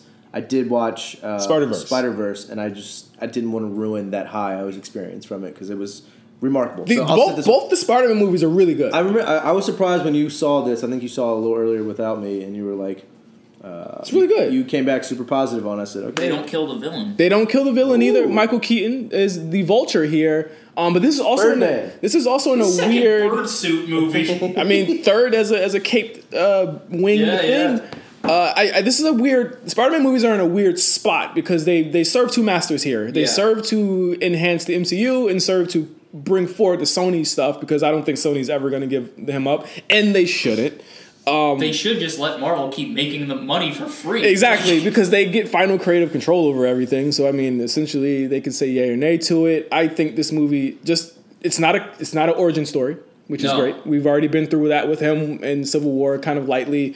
But this is just really enhancing the story. It's a half-ish origin story. At this point, do we need another Spider-Man origin story? No, nobody wants exactly. No. Who doesn't know? Absolutely. That was why the Spider-Verse version of it, where they just mocked it, was actually pretty good. It was really funny too. Yeah. I liked it. I really like this. I think John Francis Daly and John Goldstein, who wrote the movie, did the screenplay. I think they're tremendous writers. They're absolutely amazing, and they gave this character new life. Where I thought, okay, we're gonna get the same one. Everything gets so teed up in these movies now, but I thought the reveal of her dad. Oh my god, that was great. That was good. It was really good. Okay, here we go. Yeah, because it takes the I'm gonna meet my girlfriend's father and he's gonna threaten me with guns and shit like that. It takes it to a whole new level. He's actually the villain. Yeah.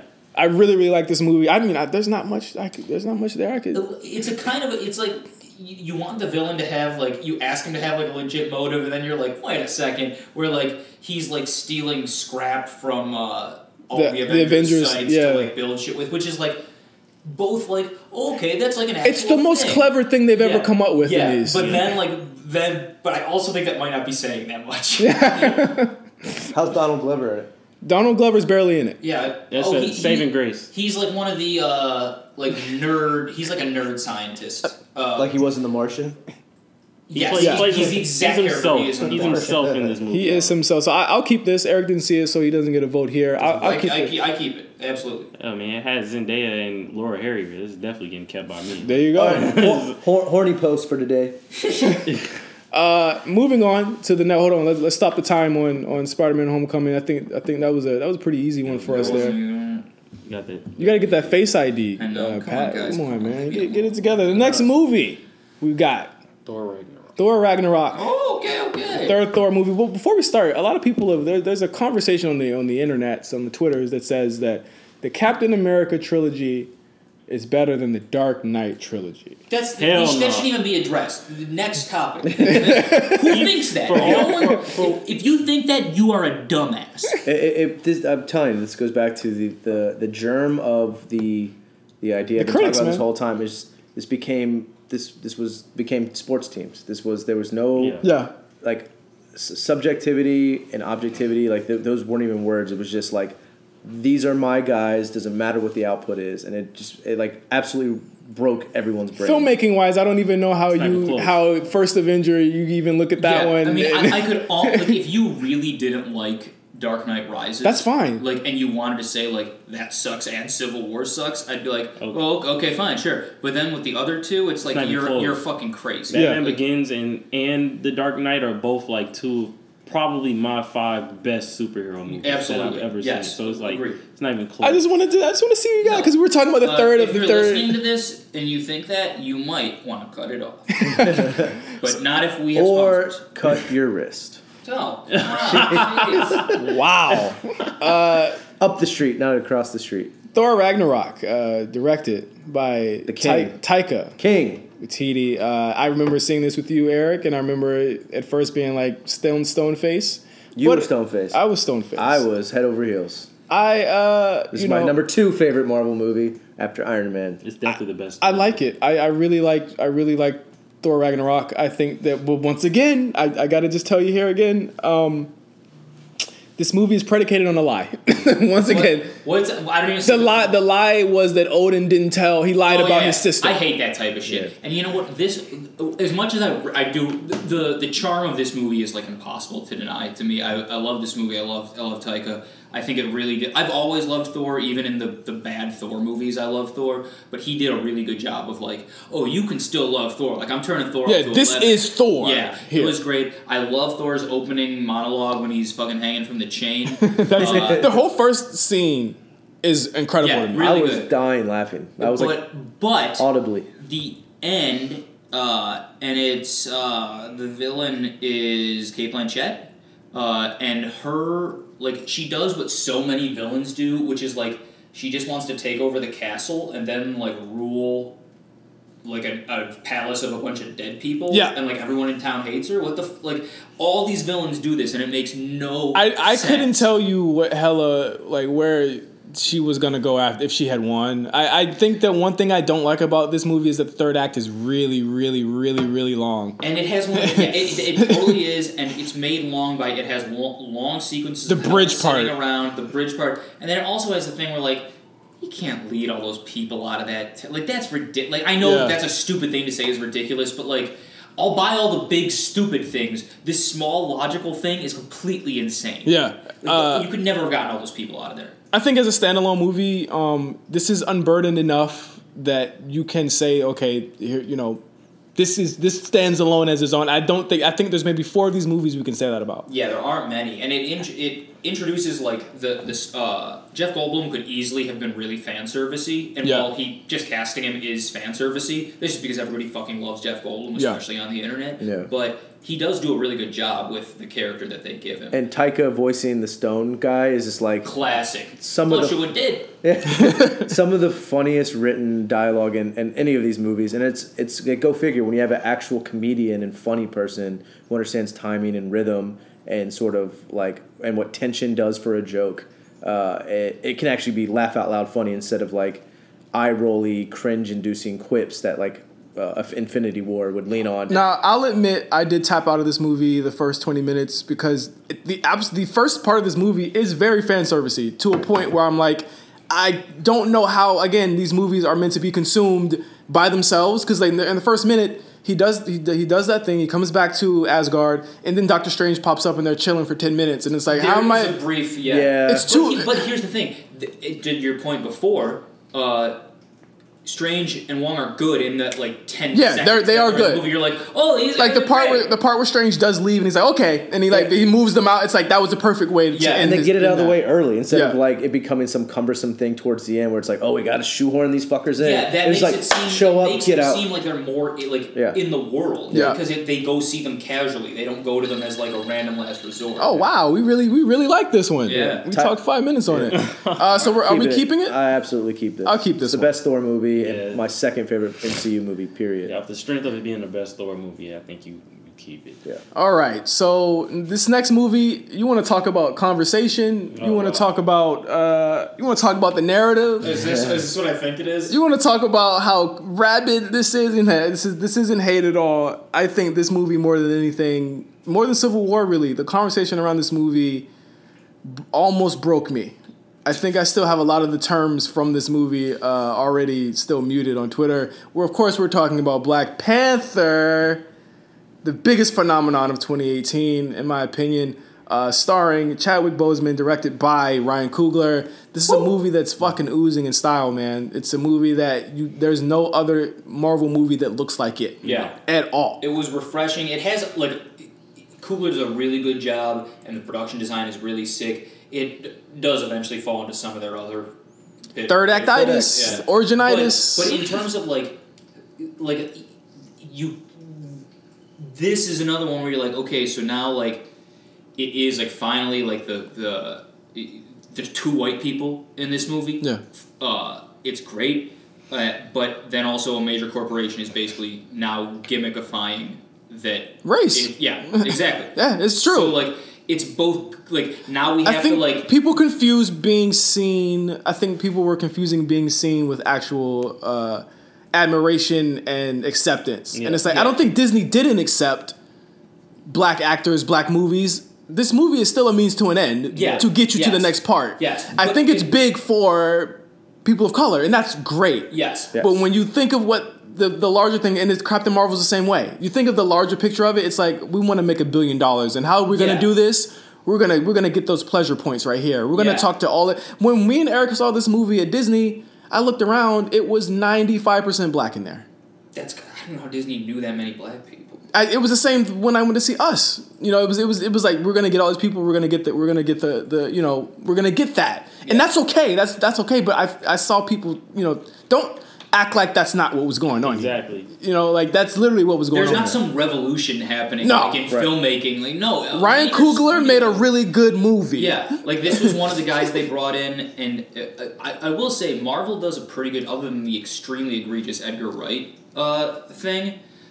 They've done a pretty good job of not dropping the ball on directors, at least the first time around. The second time around, they usually drive the guy totally mad. But, Trevorrow going to Star Wars, disaster. There's a lot of that going on. And Rian Johnson going to Star Wars. Didn't they drop Ava for... Weren't they supposed to work with Ava for a minute there? Ava was supposed to do something there. I forgot. It wasn't Black Panther, though. It wasn't, but instead, she made timeless classic, A Wrinkle in Time. Don't block me on Twitter, Ava DuVernay. So before time runs out, how do you guys feel about Killmonger? Is he the greatest MCU villain? No, he's good, but no. I don't know who is. He's top. He's top 3.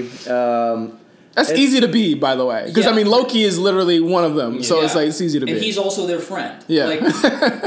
Even if they drop the ball with it and sort of overwrite him to a point, the fact that it was the first time I had talked about a Marvel villain probably since Mickey Rourke. Yeah. It was he was wrong, but he did wrestle with imperialism in a really interesting way, and that ties into sort of even though Disney makes fucking movies underwritten by the Air Force, it was sort of ties back into that Tony Stark initial conundrum of what repercussions are my actions having that I can't see across the globe. There's a global conflict that they were fueling and bloodshed that they were fueling, and Eric Killmonger was sort of both a product of that and a product of that environment, but also a perpetuator of it. Then he gets very campy at the end with what is his goal? To sell the weapons to Americans? Right, that was it. His people, I was that was it. He became everything he hated, which I think is that's a fine trajectory for a very villain. Sexist character. Sexist? Oh yeah. He let his girlfriend just die. He was just whatever. Chadwick Boseman also real quick. I think he's very wooden here. I wasn't a big fan of him. You don't think he's as good in this as he is in Avengers? But I think that's because the Russos were able to get the mystique about him and the mystery about him, in that I think if you focus the whole movie on him, I don't think it's that strong. Because it's don't pull the curtain. Yeah, because T'Challa has no struggles. Despite your problems with Infinity War, do you think he swings back in a positive direction in the movie? In Infinity War? Yeah, like back to where he was in. He's barely in it. I guess yeah, he's not in it. He's not in it that long. Yeah, nobody's really that. And we're gonna talk about that next. Yeah. But another movie predicated on a lie. Oh yeah. Another father-son lie. Shaggy movies going on. Yeah, a lot of lies. So let's move on to the next movie. I'll keep it. I'll keep it. No, we keep it. It's a fine movie. It's I mean, Coogler got to keep some of his personality and style in this movie. I felt like I was watching a Coogler movie for the first maybe hour before it's completely stripped from him.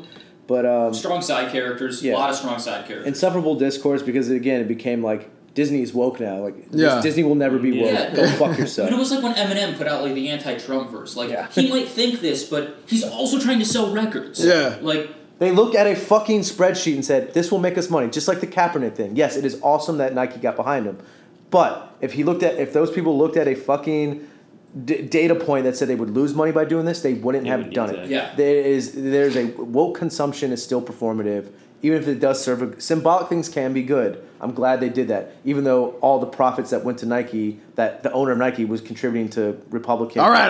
That's candidates time. Across the country. That's time. We got two woke moments in this episode. I told you I was gonna get angry. He's always angry. That's his secret. But I want Eric to get even angrier here. Because the next movie we're going to talk about is Avengers: Infinity War. Yet again, I saw this with Eric at El Capitan Theater. This movie is long as shit. It's too long. This movie is too fucking long. It broke me. It broke Eric. This is to me one of the most cynical, really disrespectful movies that I've ever seen. I think the twist, the conceit that of they're all going to die and we have to figure out. I think it's the biggest. It's not even a what if to me. It was like as soon as it happened, I was like, what's the bullshit? Yeah, it's manipulative garbage. This movie has open, hostile contempt for its viewers. They think you're dumb.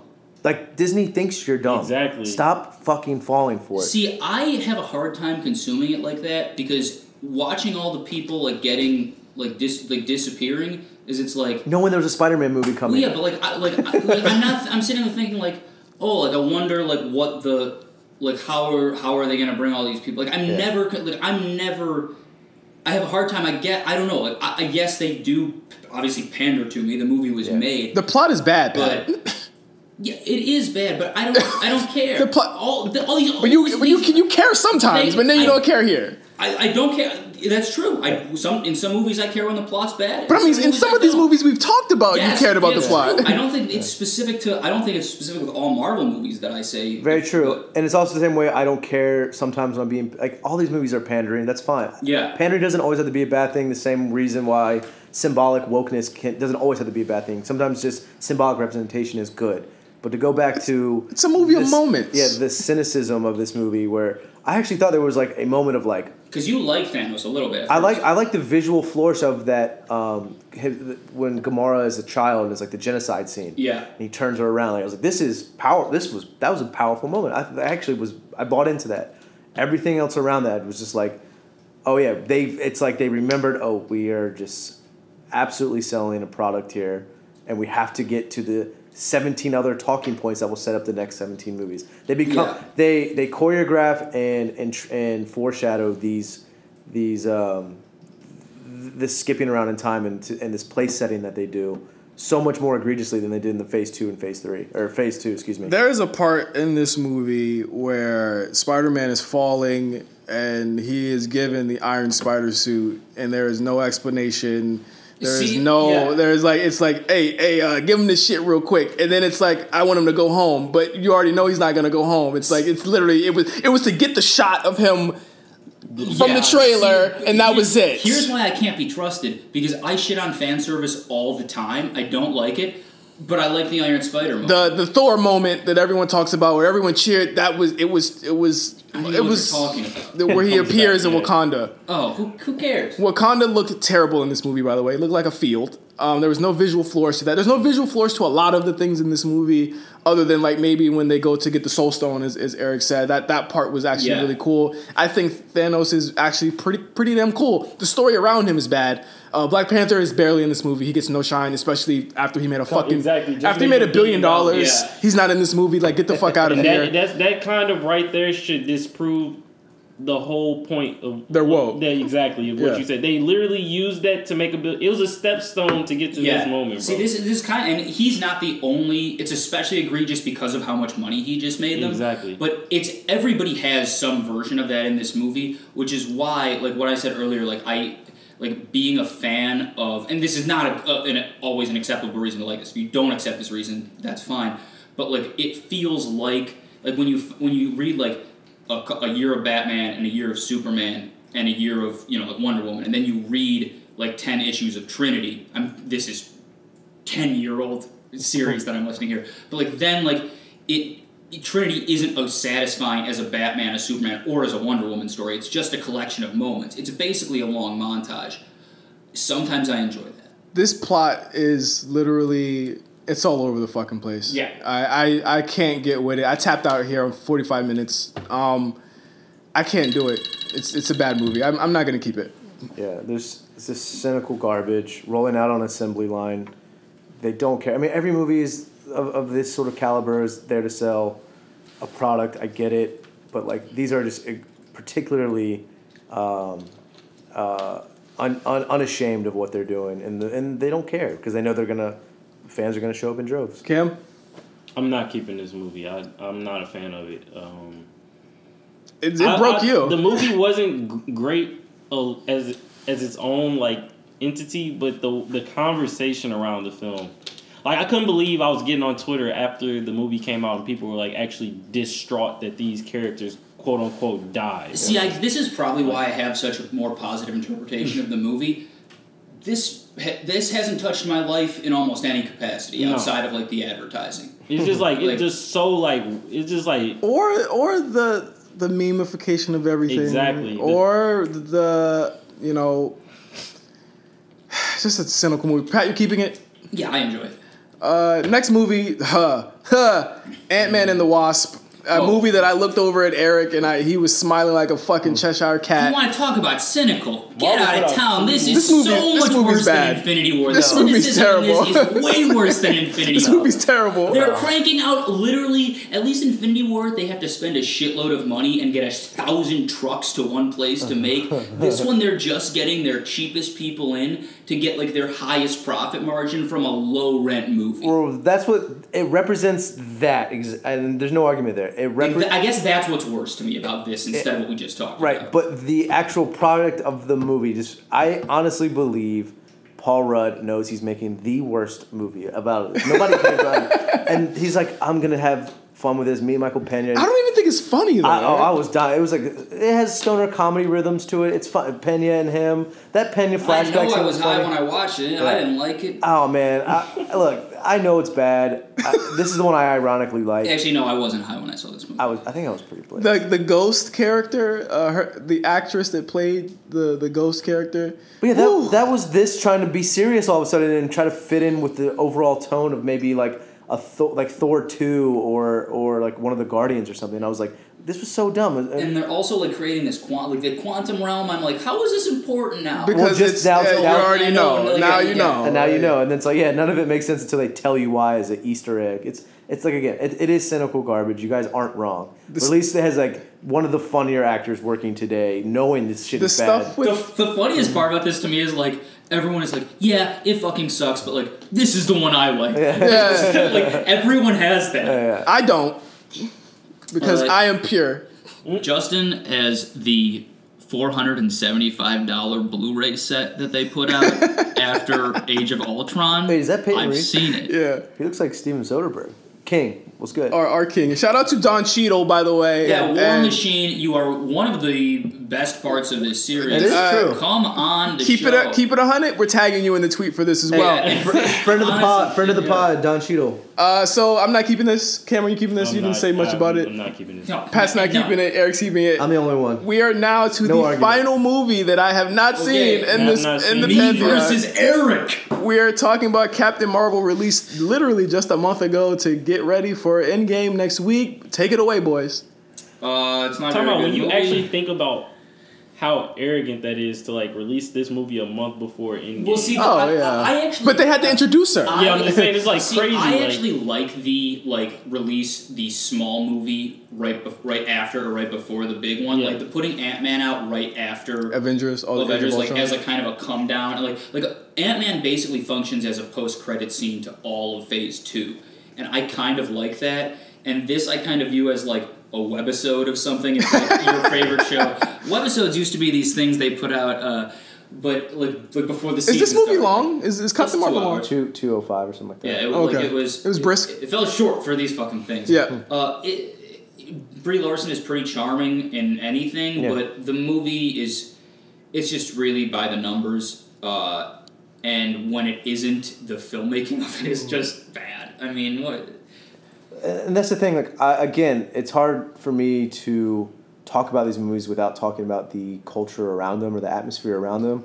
Like, the incels who attack this movie are like, burn in hell. They're losers. There's losers who like don't even deserve to be like, the Hague would be too good for them. Just like kick them into a volcano. Like, but and besides being like a threat to women online and in real life, like these people need to die. But also it just sucks because when they attack a movie like this, any critique of the movie becomes, oh, you are aligning with incels on this. Whereas like, no, this movie is a very bland. It's how I felt about the last Star Wars. Yeah, absolutely, 100%. And like I said, like Brie Larson is charming and she's funny and she's sharp and like a commanding screen presence. Like I like watching her in movies. Just some of these lines, man. It's like I think there was a good version of this movie in there. Yeah, 100%. And then of course, what's the de-aging on Sam Jackson look like? I think it looked pretty good actually. It looks worse on Coulson. Yeah, that's true. I would get, and it's funny we can compare the two. Are we really a 5 for Captain Marvel? Holy shit! So how bad was it? Just. I thought it was gonna be a lot worse. I thought it was gonna be a lot worse. I'm more offended by the Raytheon-esque promotion of this movie. Basically, our Imperial Arms promoting and funding this movie, which is actually weird because the Air Force's on-screen time in the movie is close to nothing. Yeah, I mean they tried to do the Top Gun thing. I mean it did encourage young female recruits to apply for the Air Force. It has a cute cat. It has a cute cat. But like watching the fucking fighter jets fly over fucking the arc light, I was like, this is fascism. This is what fascism looks like. This is actual fascism. But also, that's an old building. They shouldn't be flying jets that low to it. Historic. Exactly. Corporate fascism at its finest. But like Brie's fine. She deserves better, I think. Like it went back to the King Kong thing. I was like, when I first saw these photos of her on set, I was like, oh cool. Now we won't be able to see her in a good movie for a really long time. Yeah. Also, Ben Mendelsohn's in it. He kind of kills it, even though they make him wear a dumb goblin mask the whole movie. Yeah, and I love seeing Jude Law no matter what. Yeah, like that's just I'm always gonna. All right, time. Young Pope. Keeping it. Don't keep it. No, you're not keeping it. No, look, it's like there's no real reason to watch it. Like fuck the incels. They're wrong. It's not. It's not the women. It's not the women that makes it bad, and it's just a mediocre movie that we have to convince ourselves that it's like some sort of social justice progress when it's really not. Like corporate feminism is not progress. Corporate militarism is not progress. These are all bad things. And like in the non-meta version at all. Yeah, sorry. No. I think it's more or less impossible for me to consume these movies, even when I like them, not on a meta level. But like, it's just like after Infinity War that she's going to show up. And, like, the movie is never cooler than, like, just the conceptual version that, like, there is, like, one last person out there who can, like, pop back in, who hasn't been here for a really long time, and can help them. That is cool. The movie's never better than that concept. Yeah, and she's, like, I am interested to see her, stand her own against, like, because she looked funny in the trailer for Endgame, with, like, standing next to Thor and stuff. Like, Bree is, like I said, a commanding presence. She can hold her own on screen. I like watching her. And she's unlike a lot of the other people of the other actors in these movies. This is true. Wow, I got a 78%. That's crazy. I thought it would have lower than that. Captain Marvel. I thought it was higher, honestly. So, but it made $1 billion, and we're gonna be watching these movies. We're circling the fucking drain until here. We die. So there you go. That is our huge MCU. I'm dead. I'm dead talking about these movies. That was a long. What's our timing? Where are we at? We're almost at 2 hours here. Oh, Christ. Supersized episode of this. Going into Endgame, I don't know if I'm gonna be seeing it opening weekend. I think by the time we come back for the Matrix next episode, I might have seen it by then. But I want to hear Cam. There's Pat. No way I see Endgame. I'm seeing it opening night. Okay. Cam's doing it. Cam's braver than any troop. Braver than any Air Force. And this member. movie's already not getting kept by me just off the strength. Just off the strength of it being 3 hours. Like, there's just no way I'm going to be able to. I saw the 4-minute spoiler thing from a couple days ago. It's not that surprising. Like none of not it is surprising. that surprising. Not surprising. Like that's the thing. Is like, let's put this one in the books. Yeah, this is in the books. I mean, if you like the movies, of course, like the movies. I don't think we kept a lot of these movies, but once again, we did this so that you guys did not have to. This is the only fucking MCU review you need to listen to because we're real. We're not the phonies. We're not the fakes. We're not, everybody out there that's going to tell you lies. We are the Late Fees crew. So once again, thank you for listening to this episode. Thanks, remember to watch the Matrix trilogy, and then we're going to do, after that, we're going to do Bill and Ted 2 versus John Wick 2. Yes. So fall down that Keanu. Fall down the Keanu Reeves. Yeah, it's going to be made. Watch some other Keanu. That Keanu canon, baby. Johnny Mnemonic. It's going to be made when we see you guys again. So have a spectacular. I'm dying here. We have a spectacular. Yeah, my ears. I have a single blood drop is out of both my ears. Like I gotta get out of here. So as always, follow us at RNC Radio Live. We have all the latest and greatest podcasts from the A Show to the Lookout to this show that you're listening to right now to the cable box that will be coming out next week. We got another episode on Monday. All right, so we're gonna leave you with that. And for Pat, Eric, and Cam, I am Justin. Thank you for listening to the Late Fees episode, MCU episode. Until then, next week. Not next week. 2 weeks from now. The Matrix. We're tired. Yeah, we're really tired. Me, please. The video we need to get jacked in. The video store is thankfully fucking closed. Let's toss all these Marvel movies out of here. Peace.